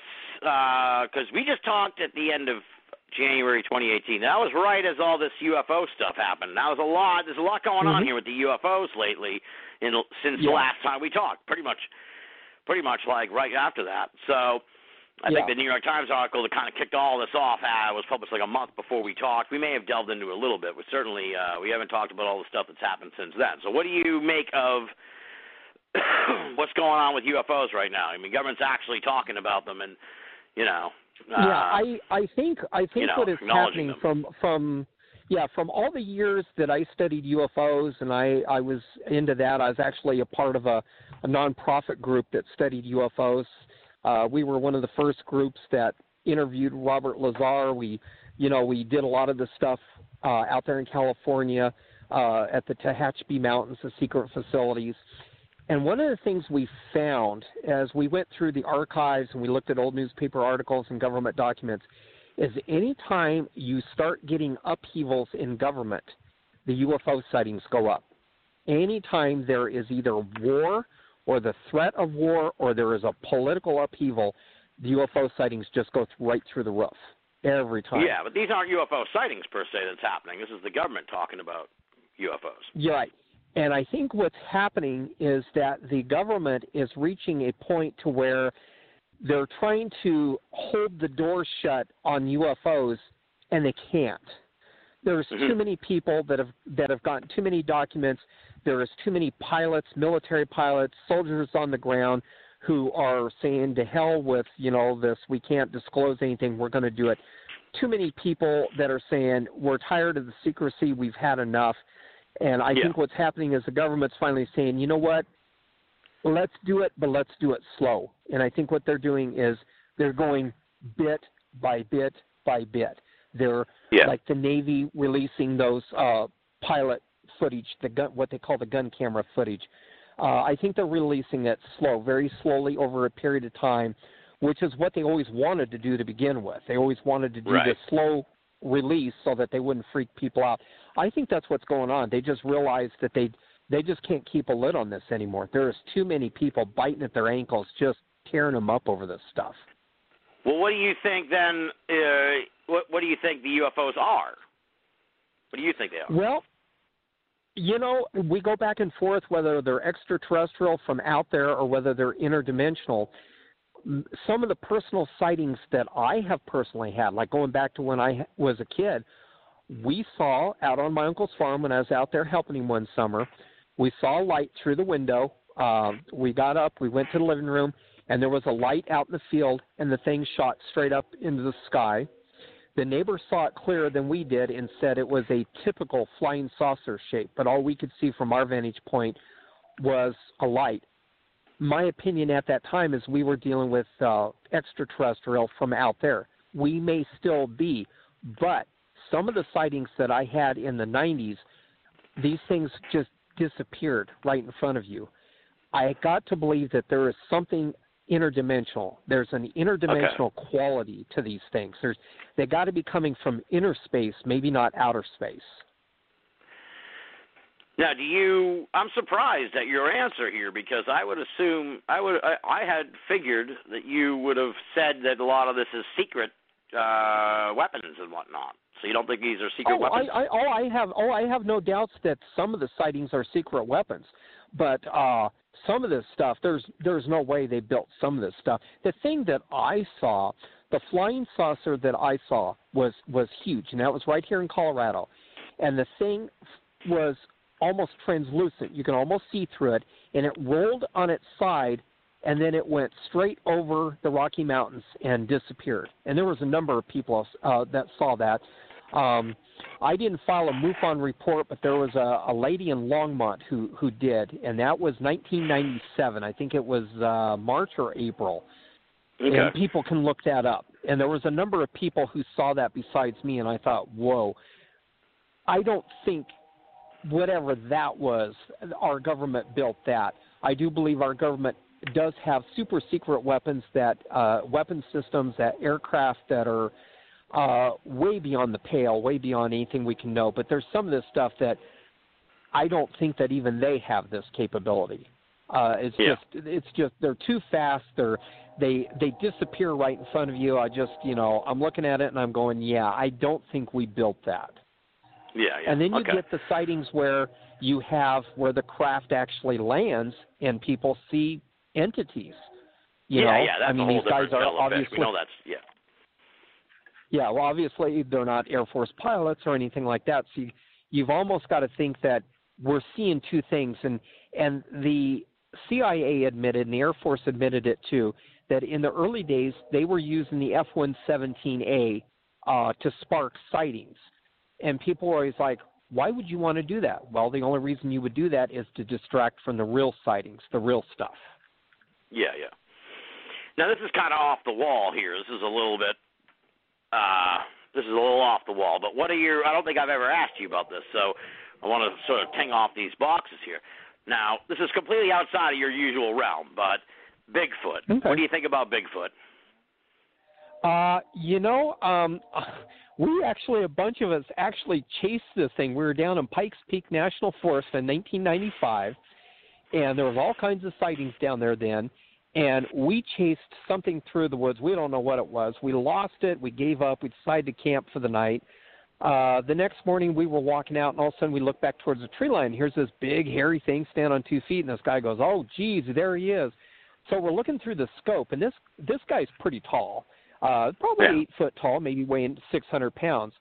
And I don't doubt the sightings at all. When people say they see Bigfoot, I just say, first of all, I've studied a lot of this, and there are a lot of anthropologic, what we would say, gray areas out there, like the chupacabra, which lots of people in South America have seen the chupacabra. They found that thing on the beach at Sandy Hook back there in 1967, I think it was, and that was public. That was in the newspaper and everything. The thing had big old fang teeth and everything. It washed up on the beach, and it had no fur, just skin. That's in the public newspaper. So I think we have zoological entities out there that we haven't discovered yet for whatever reason. I mean, even Woodholes Institute will tell you that they're still discovering new breeds of fish down in the Marianas Trench. So, But my feeling about Bigfoot is this. If you read the Bible, you go back to the Old Testament, you're going to see that Esau and his clan, he had his own little clan, and he was kind of a break-off from the regular Jews. He was mad at Jews. He was mad at God. He was mad at everybody. And, well, he was Jewish, but he was still mad at his fellow Jews. And he cursed God, and he cursed his fellow Jews. And God said, for that curse, you will forever be separated from mankind. And God goes into the descriptions that Esau would grow hair all over his body, he would smell, and he would be unattractive to women, and people would be in fear of him. I think that's what we're dealing with. I think they're human, and that's why I tell people that I meet that are hunters, I say, whatever you do, don't kill one of these things, because if it turns out to be human, the federal government, like your Forest Service, Park Service, local police have already said if somebody kills one of these things and it turns out to be human, they'll prosecute for murder. So I tell people, I say, unless the thing's charging through your cabin door up in your cabin in the mountains, don't shoot at it just to get it. I said, I think they're human. I really do. Interesting. Okay. Yeah. Now, I'm not, I have to stress this like every time I even talk about the subject because people get confused. I am not a flat earther, but I've been studying the flat earth people and their movement for the last year or two. So it's kind of like the QAnon thing. It's this weird sort of like internet popular conspiracy theory. What do you make of the flat earth theory? Oh, that is so bizarre. I just like, come on, guys. Anybody that's been up at high altitude in an aircraft can see the curvature of the Earth. It's very obvious to anybody who looks that this is a globe, not a piece of flat plywood that somebody threw dirt and water on top of. Right. Yeah, I think the flat earthers are, you know, we see all kinds of cult-like behavior today from people. Yeah, it's very strange. You know, whether it's political cultists, whether it's UFO cultists, we got the flat earthers now. You know. Yeah. I think that's all they are. They're just a cult of very out of touch with reality people, and I leave it there because I can't even Yeah. listen to them talk. They give me a migraine. They really do. All right. Well, yeah, it's interesting you mentioned the cult-like behavior because it's the internet has really fucked up, like, this country, if not the world. I mean, it's brought us a lot of great things, but I feel like it's really, really, like, just fucked up, like, society. Oh, yeah.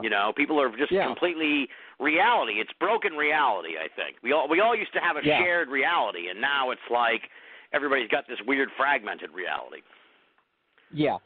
And what is happening there is that there is so much strife in the world. There is so much, war, and then the propaganda. The propaganda, you got to understand, just about every website, every major news media goes through the CIA gatekeepers before we ever see it.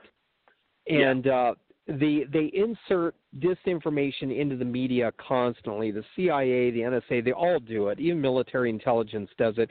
That after a while, you don't know what's real and what's not. It's like, well, what about that news story? Did that guy really kill that guy? Or is he a Lee Harvey Oswald? What is going on here, And you don't know who to trust because look at Trump.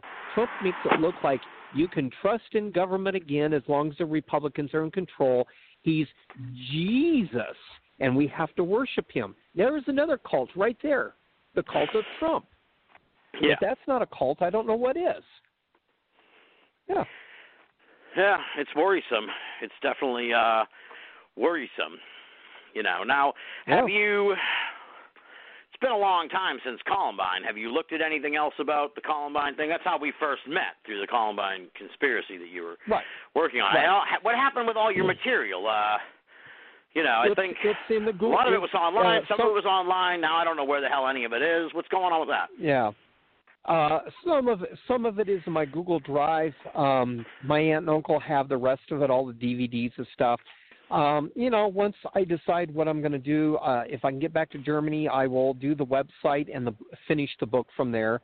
My aunt and uncle have a printout of the book, plus they have it on disc in Word format. So once I decide what's going to happen here, whether I go back or whether I have to stay, I hope I go back. I will be finishing that up. I will get that finished. There's not much left to finish. I will also put up the website. I will tell you that a lot of what has happened since then in people's reaction comes directly from Columbine. They quote Columbine all the time. Anytime you hear about a cop say, yeah, we managed to stop that punk from getting in the school, they always mention Columbine and say, we learned a lot from Columbine. And so you'll hear a lot of these people mention it. It was like a linchpin for the law enforcement and the emergency response community, and just about everything you could do wrong, they did at Columbine, and they did it wrong because they were told to do it wrong. They were told to stay out of the school. They were told not to go in there and rescue students. That's why you had cops standing around out there. That's why you had cops quitting the force after April 20th, because they were told to stand down. People don't understand who was running the show. The FBI was. Yeah, the FBI was running everything, And anytime you got the FBI running things, you can count on there being naughty business going on. You can count on there's something underhanded going on anytime the FBI is running the show. Anytime you let those guys in the door, you might as well just count on a cover-up, because that's what you're going to get. All right. Now, so it's been almost, what did I say, 2018 we talked, so it's like, I want you to look into your crystal ball here, Bill, and beyond even the election. Let's say we talk in 2 years. So let's say we're talking in 2022. I'd like to have you on before then, but the way I do things is so haphazard. Who the fuck knows?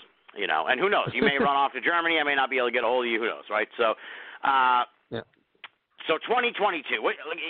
Next time I talk to you, what's going to be the state of the country, the state of the world?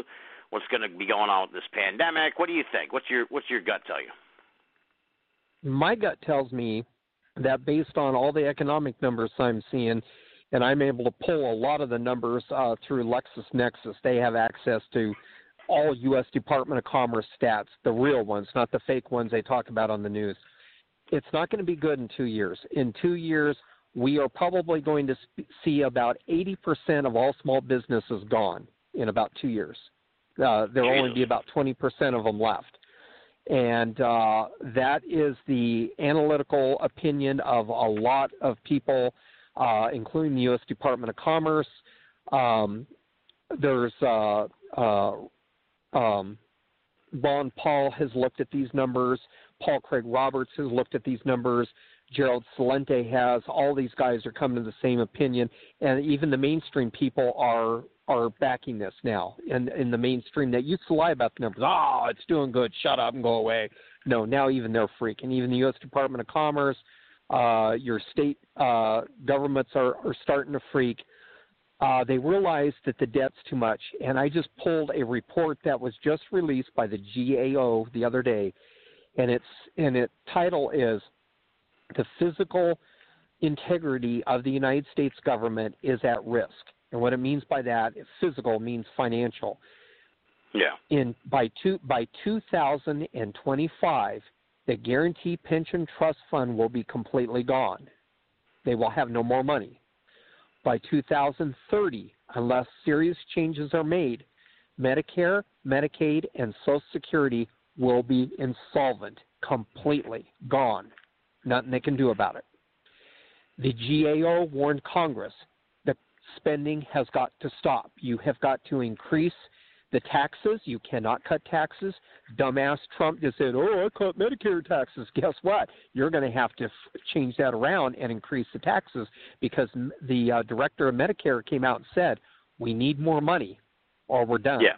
And he said if we don't get an increase in taxes and receipts in here, he says maybe I can push this to 2021, but I can't go beyond that. But the GAO says they think that if they do get an influx of cash, they can pull it off till 2030, but by 2030 it's all gone, all of it is. And that is an 87-page report. Anybody can go to the GAO. It's not classified. Pull it down, and it is worrisome. And they cite a lot of reasons for this. All right, so bad economic situation. So is the pandemic going to be relatively over by then, in a couple of years? This pandemic's going to be gone faster than the money out of your wallet when you give it to a stripper at the nightclub. Trust me. As soon as that vaccine comes out, this COVID-19 will disappear. It'll be gone. Oh, look at that! Yeah. We didn't even get all the vaccines distributed, and it's still gone. Oh my God, we got lucky! Wow. Yeah, trust me. Right. It'll be gone once COVID-19 does its job of ruining the worldwide economy. It will vanish like the rainforest. Trust me, it'll be gone. Now, right now in California, I have a friend out there, and he is in real estate, and he said, "Bill, this is a Titanic. We're going down." And he shows video on YouTube all the time of all the stores in Palm Springs. They're all shut down. All the big stores on Rodeo Drive are shut down. That's going to be cool. My ex is going to love that because she shops at Rodeo Drive all the time. It's like, now you can't shop. You're going to have to go to Walmart with the rest of us and wear your mask too. But now, everything is shut down out there. Do you wear a mask, there. Bill, when you go out? I don't know what the law is out there in Colorado, so I don't know. Oh, in Colorado, yeah. Jared Polis says we have to wear the mask, and I said, Jared, bite me. I'm not wearing the mask. I go into stores without it. They go, you got to wear the mask, and I go, F you. Yeah, I just keep walking. Oh, Jesus. Screw them. You can get arrested. I ain't wearing the damn thing. Be careful, Bill. All right. Yeah. I just tell them where to get off. I just say, All right, now, Zach Copley, the always prescient Zach Copley, he in the chat room, he recalls that you were talking about the nanobots in the vaccine. So in a couple of years what's the point? What's the point of these nanobots? And I guess if the vaccine comes, everyone's going to have nanobots. Because I don't want to be, I don't want to rain on your parade, Bill, but I'm taking the fucking vaccine. I don't care. I have to live. I have to live in the prison, man. I can't be running off to a farmhouse in Poland. I'm cut from a different cloth than you, buddy. So, what's the story with the nanobots? The idea of this is a total tracking system that they can track you for your entire life. Well, the reason why why the nanobots break into separate entities is because your body will, if they're in one concentrated area, your body will attack this thing and try to destroy it. If it's in multiple areas, your body will eventually give up and just get used to it. That's why it breaks up. But they want it in various areas, and the area they want it in is the same as it's in the Bible. For some reason, they want it in your right hand. They want it to make its way all the way to your right hand, and they want it in your head, too. There is a lot of things that they can do with this thing. Anytime you go anywhere and you go through a scanner, they will know that you're going into a store. They know how long you were in the store, and when you come out, you go through the scanner again. That's what all those scanners at Walmart are for. They're not trying to catch shoplifters. Hell, half the kids steal and walk right through those, and the alarm don't go off. The real use for those is to track people.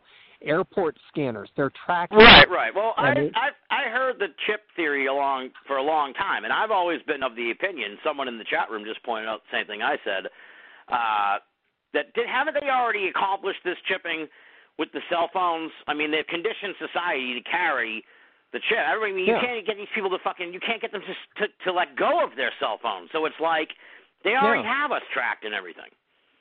Yeah.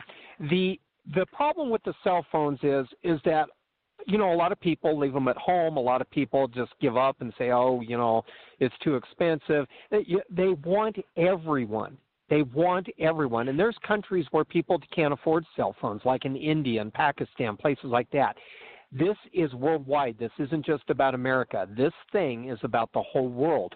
They know that there's a lot of people that don't carry cell phones. They need to get everyone on board.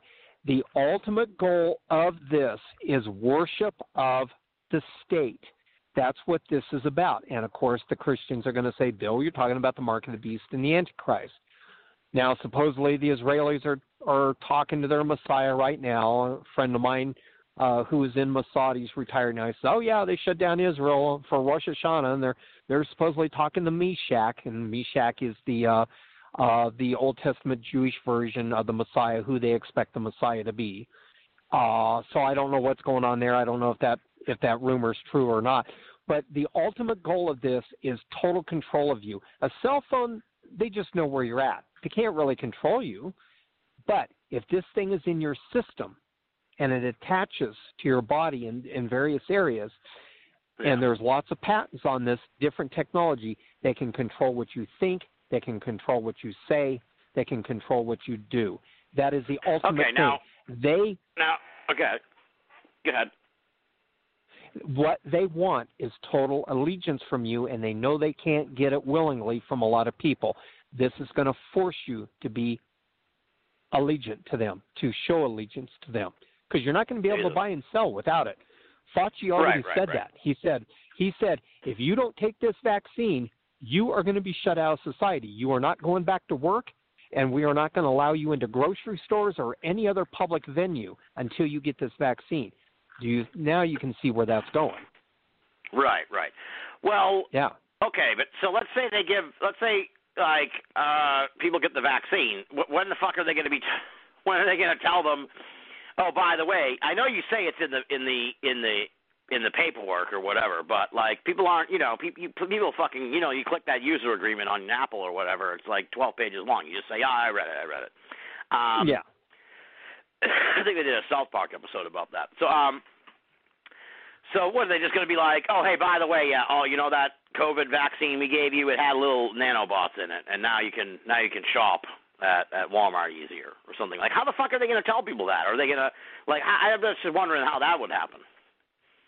Well, Fauci's already said it, and many governors are saying it now, too. Many governors are saying, you are either going to get this vaccine or your children are not going to go to school if they don't get the vaccine. You are not going to be allowed to go back to work. That's the same as buy and sell. If you don't go to work, you can't buy and sell, can you? I know that part. Yeah. But what I'm wondering, though, is are the nanobots going to be a secret? Because even though you say it's like an open secret, no one seems to, no one I know has heard about this, that there are nanobots in the vaccine. So, how are they going to tell anyone?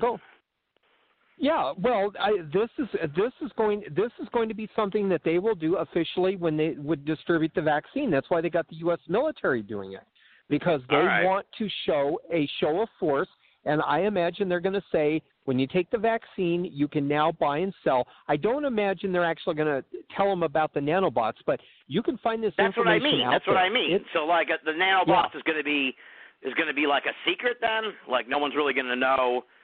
Yeah, they won't know because people don't go looking for the stuff you and I do. They won't go looking for the package insert. They won't go looking for that. All they know is they've got to take the vaccine or they can't go back to work and their kids can't go back to school. That's all they're going to know. Yeah. And then what? They'll just someday activate. I guess they just don't want anyone to ever know about the nanobots. So. When you get the vaccine, the person that gives you the vaccine activates it. You get an ID that goes along with it. There's an ID number that goes along with it, and they will write all this stuff down. They have a tablet. I've seen the tablet, and they will punch all the information in, and that stuff all goes to guess where? The Social Security Administration. Whoa, their Social Security number, and this number goes along with your Social Security number to show that you are now qualified to work because you have the vaccine. Right. And it is a number.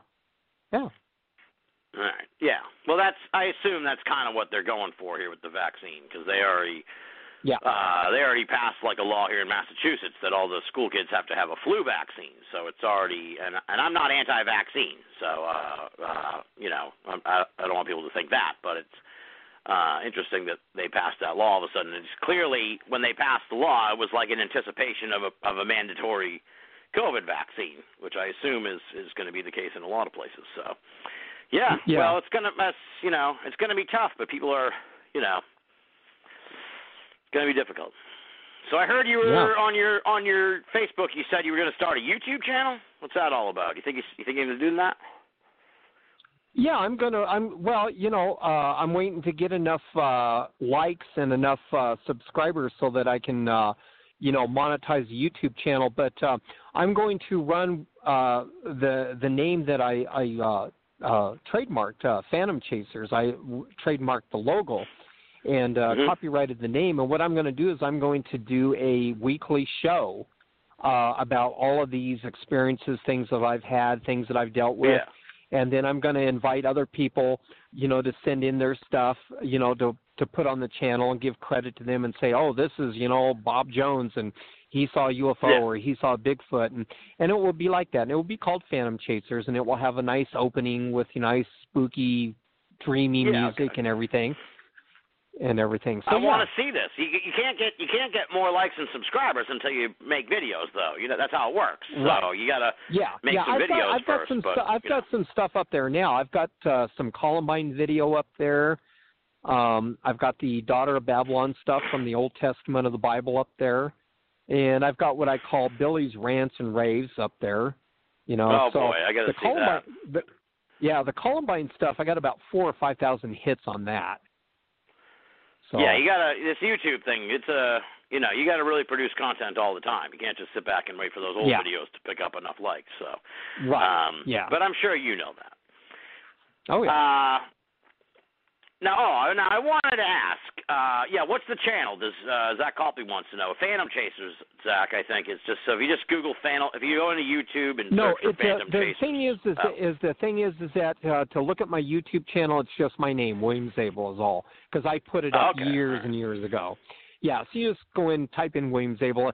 I'm going to see if they'll let me do a separate YouTube channel and just call it Phantom Chasers. I don't know if you can have two or not. I don't know. But I'll find out. If not, I can just do it on my regular YouTube channel, and people can look up the video. When they see my list of videos, they can say, "Oh yeah, his new special, Phantom Chasers," and click on it, and Yeah. All right. Well, that'll be interesting. So, all right. For some, is your wife well known or something? Because when I type in William Zabel, the first thing that comes up is William Zabel. It's like, how it fills in the things. It says William Zabel, wife, William Zabel, Columbine, William Zabel. So is your do you have a well-known wife?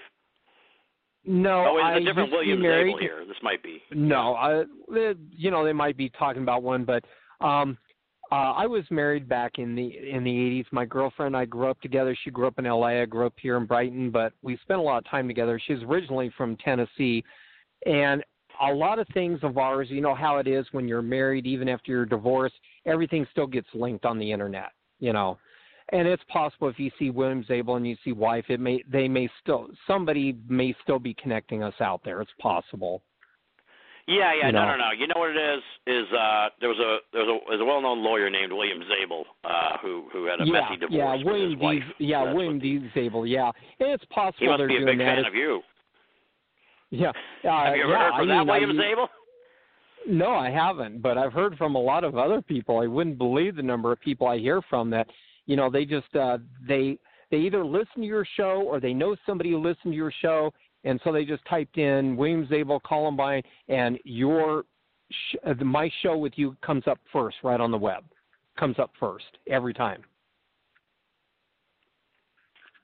Excellent. Well, that's good. So, That's good. Well, we feature you so often on the show. You know, you're a longtime favorite of the program. So I want you to be safe out there, Bill. You know, you're making a lot of explosive claims and allegations and whatnot. So I don't want you to wind up, you know. I've confronted Trump supporters, and one of the guys was from Washington D.C. that was here in Brighton. He was driving around in a big van, and he had Trump and everything. He says, "You're a Republican?" I said, "Yeah." He goes, "You vote for Trump?" And I said, "Hell no, I voted for Jill Stein the last time." "What? What'd you do that for? Trump's going to save America." I said, "Sir, with all due respect, Trump's not even going to save himself. If he don't win re-election, he's going straight to the state pen in New York." And we started going back and forth and arguing and everything. I said, "Do you know how bad this guy is?" I said, "He has been sued over 4,500 times." I said, "No other billionaire real estate developer in New York has been sued that many times." "Well, they're all just out to get him because they're jealous." I'm like, no. You've got to know this guy. My girlfriend and I, we went to New York, and we were going to open a business up there for her mom, a rental business. And this goes to show you how close I am to Trump and why I hope the guy – listen, I don't want to see him get assassinated. That's too much don't for say this anything. country Don't deal. say anything that's going to get me in trouble. What I'm hoping is that fat, greasy diet he eats, I hope it does him in. I hope the frickin' lunatic has a heart attack, and I hope he falls face first into his damn cheeseburger, and I hope the whole world knows he died because of his cholesterol, because that's what's going to kill the guy. Long before the Democrats can even think of hiring an assassin, his stupid diet's going to kill him. I mean, if the Secret Service should do anything, they should get between him and his diet. No, sir, don't go near that cheeseburger, Mr. President. It's dangerous. That's what they should be doing. Now, Anyways, what do you think of that? What do you think of that Elon Musk brain implant thing that he's touting? Have you looked at that? This guy's a futuristic globalist nitwit. This guy's so out of touch with reality himself, and I can tell you right now, this guy is not the brains behind Tesla. This guy used to own PayPal, for people that don't know, and PayPal is the military intelligence money laundering front. You can find evidence of that all over the internet. Lots of lawyers talking about it, and SEC and everything. All right. The brain implant, his whole idea is he wants to go from his cars driving you around without you having to drive them to his ability to control you. He admits he wants to control people through this neural implant. He admits it. He talks about this. He says we've got the ideas. We know how to make this work. He says we can redirect people onto positive paths. And I'm like, oh, my God, you're talking about controlling people's minds, you lunatic. Yeah, he's a lunatic. Well, let's hope that's not the case. Now, let me see. Oh, wait a minute. Let me finish up on the thing about being in New York real quick. It'll only take about a second. Being in New York. Okay, sure. Okay. Well, so hold on. Before I let you get into that, because we only got a minute and a half on the live broadcast. You can stick around for a few minutes after that, I assume, right? Yeah, of course. Oh, yeah. All right. Well, I want to thank the gang in the chat room tonight. We had a lively chat. Jim Vujovic, Random Brain Activity, Sesquara, Sarah Streetfield, and Zach Copley for joining in and offering great questions and observations during tonight's show.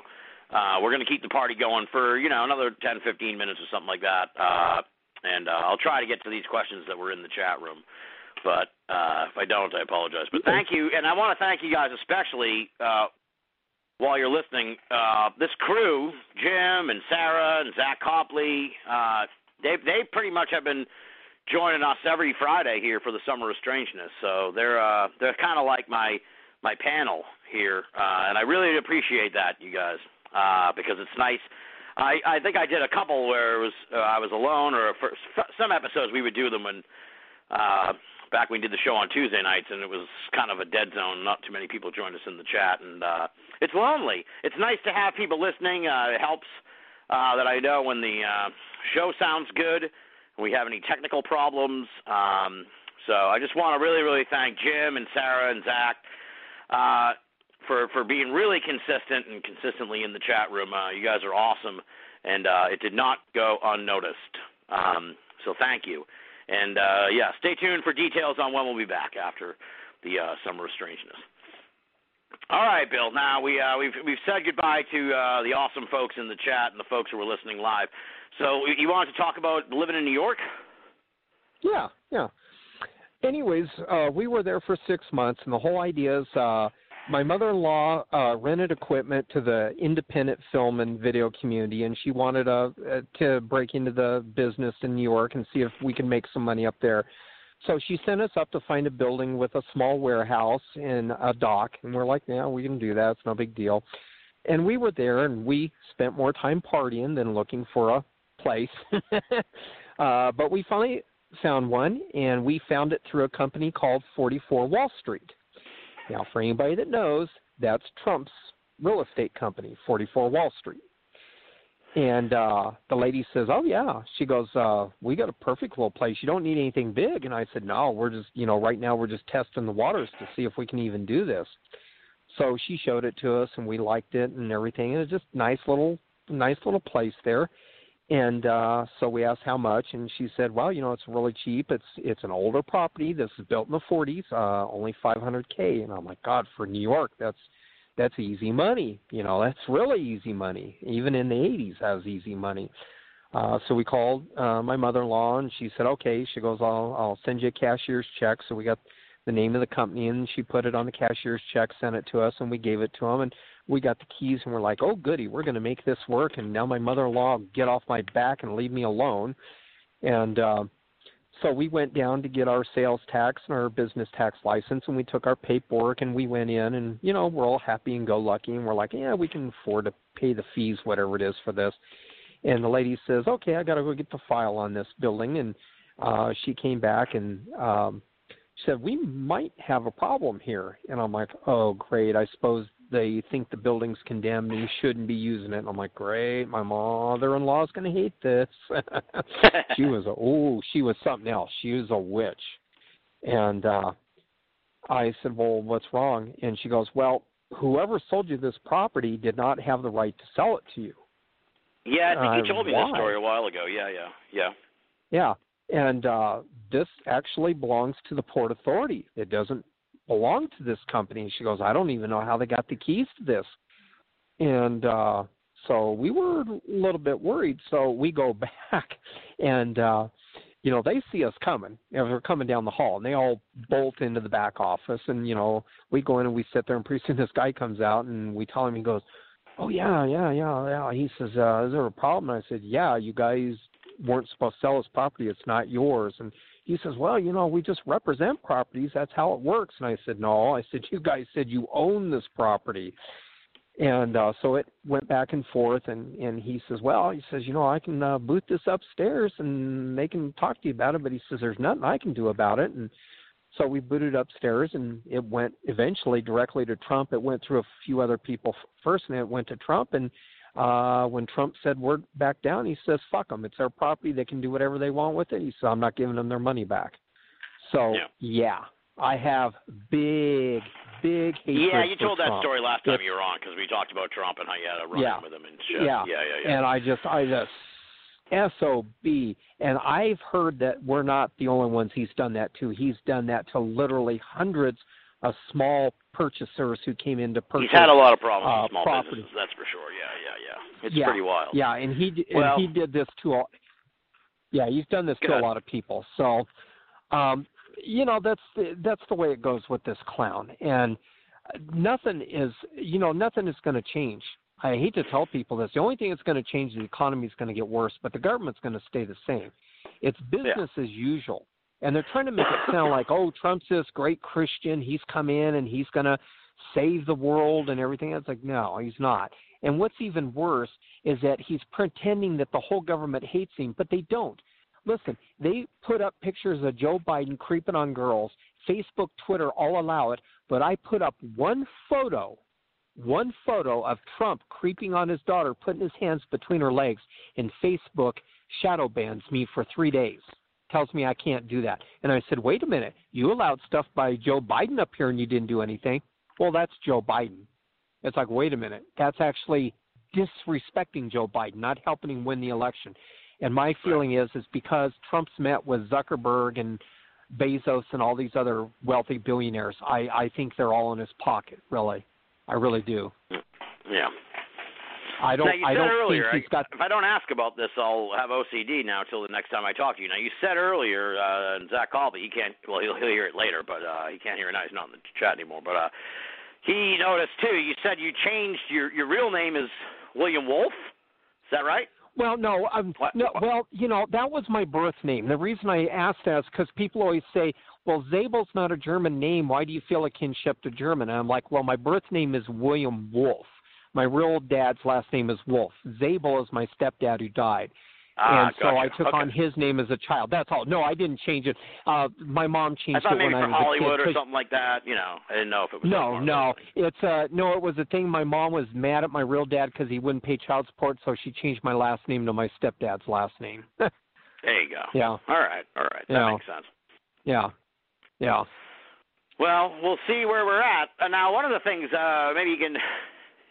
You've left me very terrified. Maybe you can assuage these concerns. So part of what I see unfolding, too, I worry not so much about nanobots and the vaccine and stuff like that, but there seems to be this antagonism with China. They're blaming China for the virus. And, the old thing where it's like how to get out of a depression, you start a world war. So it's like part of me thinks oh, shit, this is how they're going to try and turn the economy around here is to go to war with China and shit. So do you have any thoughts on that scenario? Yeah. This has always been in the works. This has been something the globalists are doing. We are not intended to win this war. The globalists have gotten as much as they can out of this country. They've milked us for everything. We've got nothing left. The intent now is to destroy America and move everything to Europe and Asia. That's the intent. When we try to attack China, and by the way, our military is so broken, they couldn't even take over a Boy Scout troop meeting without screwing it up. They're in horrible shape, the military is.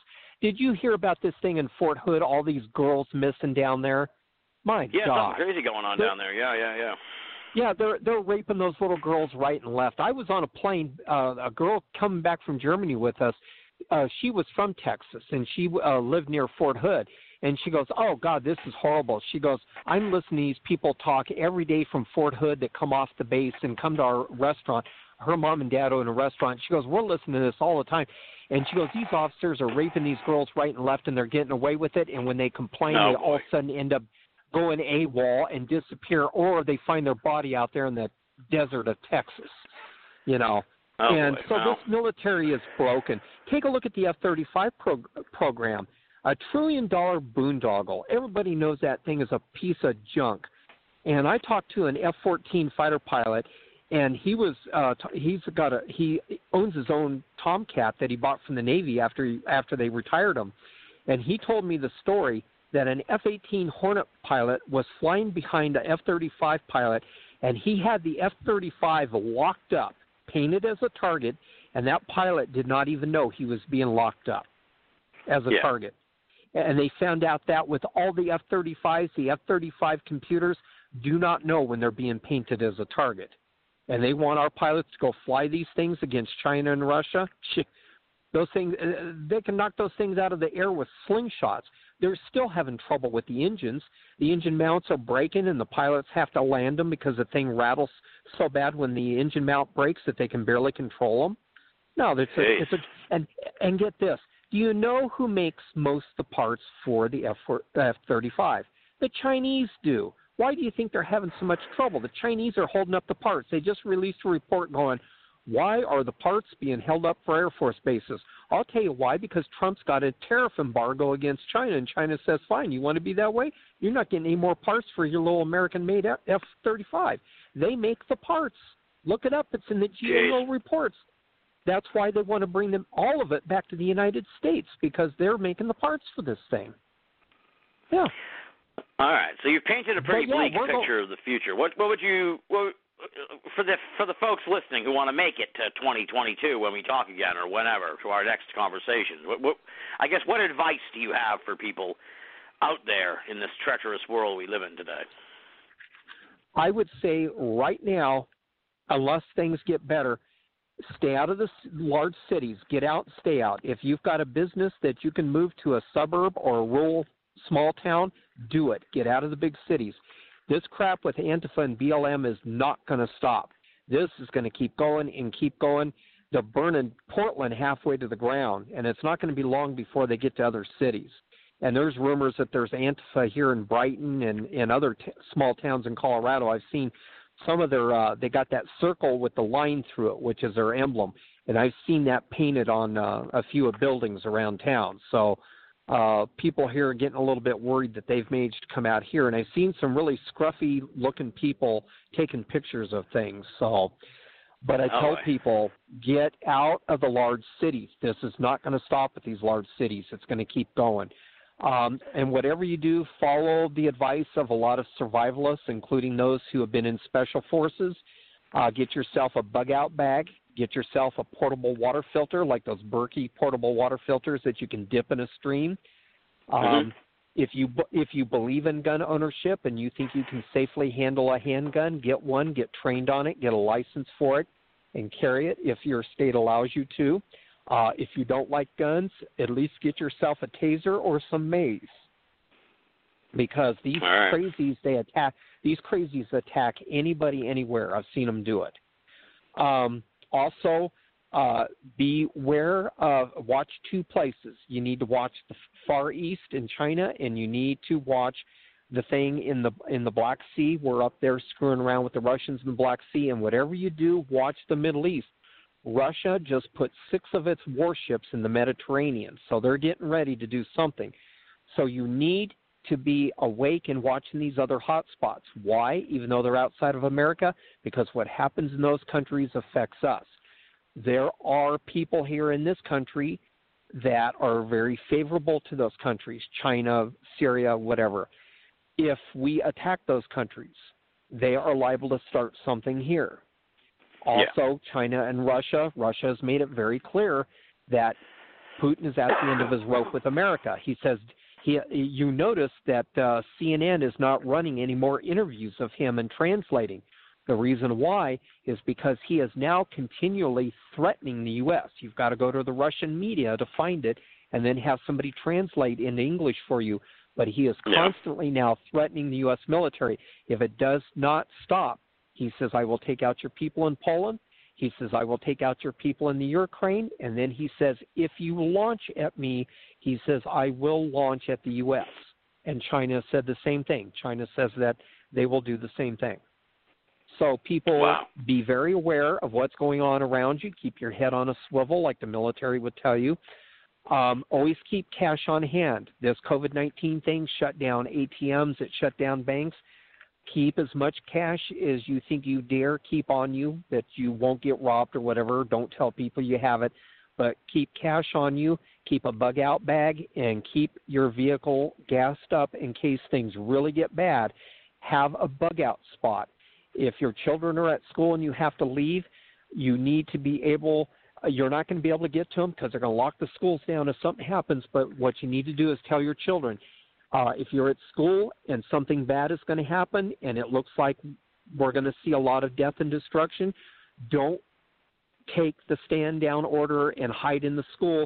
You get out of the school any way you can and then find a location where you can meet your children at and then take them to your bug-out location. I can tell you right now, they've been playing these games. They're taking these children out of the school And they did it here in Denver when the COVID-19 thing started. They took kids out of the school and they took them to Sports Authority Stadium. FEMA did. And then the parents didn't even know what was going on. So parents, beware. They're going to pull this crap with your children, and the way they're going to get you to stay in the cities and take their little mark of the beast and worship them is, oh, we've got your children at school. So if you are a parent, what you want to do is tell your child, listen, you're not a bad kid for doing this, but if things go wrong, I want you to get out of that school any way you can, and just tell them, remember, I'm your parent. I'm your parent. That makes me a little concerned. They have shutdowns in school, though, like if there's a shooter. We don't want a kid running out.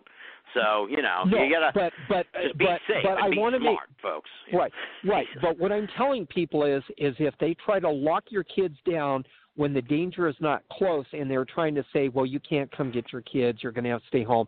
If it gets to a point to where danger is coming and they won't let your kids go, if the nukes are going to go off, why would they want to keep your kids in the damn school? Just let them go home to the parents. I'm not talking about a school shooter or anything like that. I'm talking about if the nukes are going to go off, they're still going to try and keep your kids. They're still going to play games. And at that point, parents need to tell their kids, if that goes on, then try to find a way out of the school. We'll meet you at parents need to find a place where they can meet their children and then take them and go to the bug out location. And believe me, people, you need a bug out location. Even if you can't afford a summer home on the beach or you can't afford a cabin in the woods, find somebody that'll let you stay with them if things go wrong and be prepared to leave the city. The cities will not survive this mess. They won't. The cities are death traps. They were designed to be death traps. All right. Well, there's a lot of concern about a civil war here, too. You see that happening, or you think it's going to be stamped down? Oh, you think it's going to happen here? Well, it will happen, but it won't be what everyone thinks it is. It's not going to be Trump supporters against Biden supporters. Listen, what this is going to be is all of these young people, which are nothing but paid rioters. These guys are all paid to do this. These guys are getting like $500 a day to do this. That's why they're doing it. It's going to be those who believe that they have the right to take what doesn't belong to them against other Americans. When this thing finally does go down and there is a civil war, it won't have anything to do with Joe Biden and Trump. It won't be Democrat versus Republican. It will be American against American. It will be Americans who believe in freedom. Yeah, it's a civil war, but it's different than what Alex Jones and the rest of them are pushing. They're all pushing, it's going to be Trump supporters against Biden and the Democrats. No.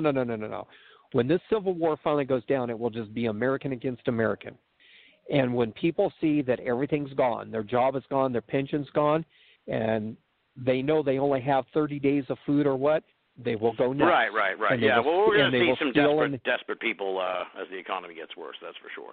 Well, let's hope that things somehow miraculously turn around and get better, Bill. But I hate to leave the listeners on a down note like that, but I have a feeling regardless of what happens, as long as you keep your nose out of trouble, Bill, we'll be talking again in a couple of years, at least. At the latest, I mean. Who knows? We may have to turn this into an annual tradition here to close out the summer and talk to William Zabel. But, all right, well, folks can find you on Facebook, right? William Zabel, just punch that in. They can find you on YouTube. Also, just punch in William Zabel. And that's where they can find your stuff. So, get going, man. Produce some stuff, and, I'll keep the Banal of America listeners alerted to your videos once you start putting up some new ones and stuff. You have a lot to say, so I have a feeling that these would be pretty compelling videos. Oh yeah. Yep. All right, brother. Well, I can't thank you enough. I'm wrapping it up now, so thank you very much. I hope that you can get reunited with Gretchen. And I will. And the wedding can finally happen. If you get married in America, you let me know. If you invite me to the wedding, I may even come to Germany if I get invited. So you keep me in the loop. Love Germany. Yeah, you love Germany. We got better beer than Americans do. I feel like if you got married and I got invited, I feel like I have to go now. So I hope this happens. And it would be the adventure of a lifetime. Yeah, I'll get back there somehow, even if I have to hijack Air Force One and make them fly me back. Don't. Will you stop, dude? Will you stop? You're gonna get me thrown in the gulag. Yeah. All right, Bill. Yeah. Well, Just thank kidding. you very much for coming on the show. Always enjoy talking to you. Have a great autumn and holiday season, and hopefully we make it through the next few months. Oh yeah. Okay, and here's to a better 2021, right? Oh yeah. All right, brother. Thank you very much. Good night. Yep. Good night. There you go, folks. That was William Zabel. Wow, what a wild ride. What an absolutely wild ride. As I said, I don't want to get thrown in the gulag here, so it's important for me to know that was all William Zabel. I think I said less on this edition of Binnall of America than I did all summer on any episode this summer. So yeah. The opinions, that's what they would say. Yeah, the opinions expressed by William Zabel do not reflect those of Binnall of America. So don't throw me in the gulag. On that note, what do we got going on? All right, so next week, this is the end of the Summer of Strangeness. There's no more summer. Next week, there wouldn't be a show anyway, because I'm going to be doing the Strange Realities Conference. I've been plugging this a lot this month. It's going to be quite the happening. You can find out more about it at strangerealitiesconference.com. And essentially, I'm going to be talking about my trip down to the Flat Earth Conference in Dallas, and it should be fun. I'm a little concerned it's going to be like showing Vacation Slide, so I'm going to try and make it as entertaining and informative as possible. I'm sure it's going to be very different from all the other presentations, and it's going to be at the same time you would be listening to Binnall of America if you're one of our live listeners. So it's going to be Friday night at like 9:30. Our good friend Aaron Goulias will be starting the night. I think he's coming on like a couple hours before me, like at 7. So you definitely want to check this out, strangerealitiesconference.com. A whole bunch of friends of Binnall of America will be presenting over the course of the weekend. And it's like $20. So for that kind of price, you really can't pass up this much stuff. So do that, strangerealitiesconference.com. Now, following that, we'll be into October. I got to take a break. I've noticed this. I'm kind of been running on fumes here as we got closer to the end of the Summer of Strangeness. Usually I would sort of churn out. I think if you looked back at the first episode with Lauren Coleman, I think we had the MP3 already processed and everything and out for people on the podcast feed like on Sunday. And now by the end of last week's episode with Jenny Ashford didn't come out till like Tuesday afternoon or something. So that's how I can tell that I need a break from the grind. So I'll be taking some time off. Summer of Strangeness is over. I'm not positive when I'll be back. If I were to venture a guess, it would be maybe October 30th. That's a very good possibility. That's Friday, October 30th. Or failing that, I know for certain that we will be doing a live election night special with Jeremy Vaney, Good Parade, election night special with Giles, the Election Center chimp, and all the fun of that. The 2016 episode was legendary. God only knows how the 2020 episode is going to be, but it's a tradition now. I think this will be our third presidential election that we've covered by way of the Good Parade. So that'll be, November 3rd at 9 p.m., I would presume. So Tuesday, November 3rd at 9 p.m. I can guarantee you, unless something happens to me and Vaney in the interim, knock on wood, it'll be all right. That will be the Good Parade election night special. I got distracted trying to find some wood to knock on. How banal, right? So we'll definitely be back then. That'll be the Good Parade election night special. Following that, of course, 2-3 weeks later will be Ruxgiving. So I'm thinking somewhere in that mix we'll start up something. So, and I guess I'll say it now because I don't want anyone else to use it. So since this was the summer of strangeness, it's only fitting that we do a winter of weirdness. So we'll be doing a winter of weirdness season. It's a little trickier because, like, winter starts in, winter. When does winter start? It's not like Labor Day, where it's not like Memorial Day. It's the unofficial start. What's the unofficial start of winter? I don't know. Might be Ruxgiving, but we're gonna have a winter of weirdness. I really, really enjoyed doing this summer of strangeness. It's been an absolute blast, and one thing I have really loved is talking to all of these different new people who have never been on Banal of America before. Because it's really a challenge for me to talk to people who have never interviewed before. I got to do a lot of legwork. I got to get their background. It's not like tonight's episode with William Zabel, where we just jumped in and started just churning out the wildness. You got to kind of ease into it. You got to get a feel for who the guest is, and some folks have long answers, some folks have short answers. You got to kind of figure that out as it goes along. It's a fun process for me, and one of the more enjoyable aspects of podcasting, and something I hadn't really done a lot of in recent years, as we've sort of built up this awesome bullpen of Banal of America favorites. So that was kind of the point this summer, to open up the tent, find some new voices that have never been on the show before, and hopefully, and I think this is the case, find some folks that will be back in future rotations of Banal of America, maybe in the winter of weirdness. I'm not sure yet. But so let me get down the list of folks who we had here for the summer of strangeness and thank them. Loren Coleman, of course, helped us kick off this what was an experiment. Turned out to be quite the fun adventure. Loren Coleman, Dr. Future J. Michael Bennett, Johnny L. Tenney, Robert Schneck, our old friend Jeremy Vaney, the Mad Scientist podcaster Chris Cogswell, Justin Bamforth, Kiki Dombrowski, Steve McDaniel and Adam Allen of Skyhub, Dr. Edward Guimont, Jeremy Puma and Garrett Kelly of Liminal Earth, Allison Jornlin, Adam Sane and Sir Field Stevenson from Conspiranormal and the Strange Realities Conference, and, of course, last week's guest, Jenny Ashford. So, as I said, just tons of folks who'd never been on Banal of America before, and I really, really enjoyed that.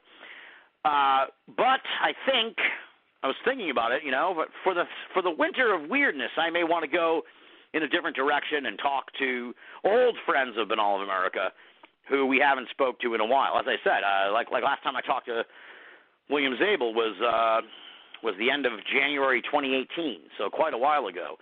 And so that may be the plan for the winter of weirdness. Who knows? Something else may come into my head between now and the holiday season, when all this will kick up. So that's about it. So you're not going to hear me for a while. I'll definitely be back on election night. I'll definitely have a Ruxgiving special. And at some point in that time frame, we will launch the Winter of Weirdness and probably roll a similar schedule Friday nights through, I don't know, through like March or something. So, and it'll probably be even longer than the Summer of Strangeness was. But that's the plan right now. I've really enjoyed what we've been doing here for the last few weeks, and I'm kind of amazed. It's funny. People are like, oh, you're back to podcasting. It's like, dude, tonight's episode, like the 15th one in the Summer of Strangeness. We had 10 coronavirus shows with Dr. Tyler Kochjohn. So, I mean, we're talking like that's like 25 shows I've done this year already, and like if I haven't gone back and looked, but I'd be willing to bet if you looked, we've probably done more shows in 2020 than we did in a lot of other years. I know for certain 2016. I think I only did like 5 shows in 2016, but a lot of years, 25 shows is quite a bit for Banal of America. So, and I think by the end of the year we'll probably be up to like 30 shows, which is pretty crazy. So. We used to get a lot of flack for kind of falling off the radar and disappearing for a while and then coming back with another show. We had a little trouble with consistency, but I think that's no longer an issue. We've really locked in this Friday night routine, and I've enjoyed it quite a bit. So for people who are like, oh, you're podcasting. Yes, I'm podcasting again. I've fucking been back since March. So tell your friends. And I think, I don't know what else I need to say. I probably shouldn't say this because I have a tendency to say things that I don't end up doing, but since I'm talking to the real hardcore listeners now who have stuck to the end, I think this is probably our last episode on Blog Talk. I'm going to look and try and find a different service after the troubles we had with Blog Talk over the past few months. But we'll see. I need something that's going to be comparable. I need the chat room. I need to be able to throw in some little sound effects every now and again if I want for good parade shows. And I need a stable outlet.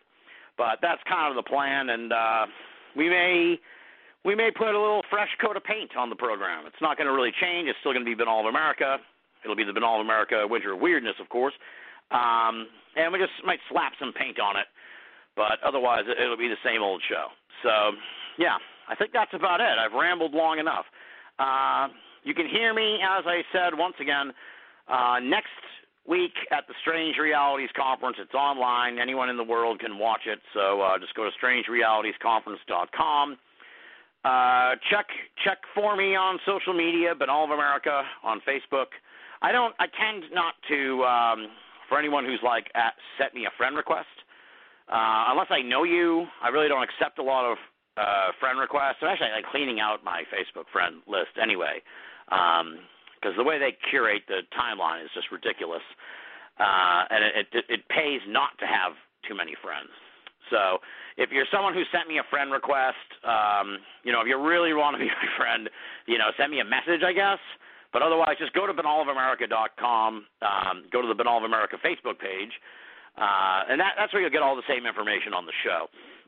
And, of course, I'm really big on Twitter. That's kind of my main outlet for social media. So you want to punch in Binnall, Binnall, on Twitter to, find out what I've been up to. Anyone can follow me on there. Yeah, and that's about it. So stay tuned to the website, our social media outlets, and you'll find out what's gonna come after next week's Strange Reality Conference. But it won't be too long a break, I promise. And, with that said, I think I got it all covered now. I want to thank everybody out there who's been listening. I know a lot of folks kind of whined a little bit, and that reminds me, so a lot of folks kind of whined a little bit about the shows with Dr. Tyler Koch on. They were coronavirused out, and I don't blame them. But I look back and really enjoyed the coverage that we had during what was a pivotal period of time. There's a good chance we'll bring Dr. Tyler. That if I'm kind of bumming around and getting a little stir crazy, we may reconnect with Dr. Tyler Koch for a one-off coronavirus crisis CoronaCast update, because we promised people we would do that, and we still haven't done that. So that's something else that'll be in the cards. So as I said, there's a few different kind of shows kicking around, possibilities and stuff like that. Before we really kick things off in earnest with the Winter of Weirdness. But I just want to thank everybody who's been listening. I just really appreciate it. You guys are the best listeners in the world. I know some of you have been listening to this show for like 15 years, which is absolutely crazy. There are people who listen all over the world. And, I said this at the end of every show over the years, especially when we wrapped up the season. You guys are like the best fucking audience in the world. I can't thank you enough. You guys have just been so supportive and have kept me afloat more often than not. So I really do appreciate the Binnall of America listeners. You guys are the absolute best. You're like family, man. And so thank you so much for coming along on this ride that was the Summer of Strangeness. Now we take a little breather. We, shake off the dust, get a fresh coat of paint, and we'll be rocking and rolling with the Winter Weirdness before you know it. So, on that note, thank you once again to everybody listening. Thanks to all the folks in the chat room. Thank you to William Zabel. Until next time, this is Tim Binnall, thanking you for listening and signing off.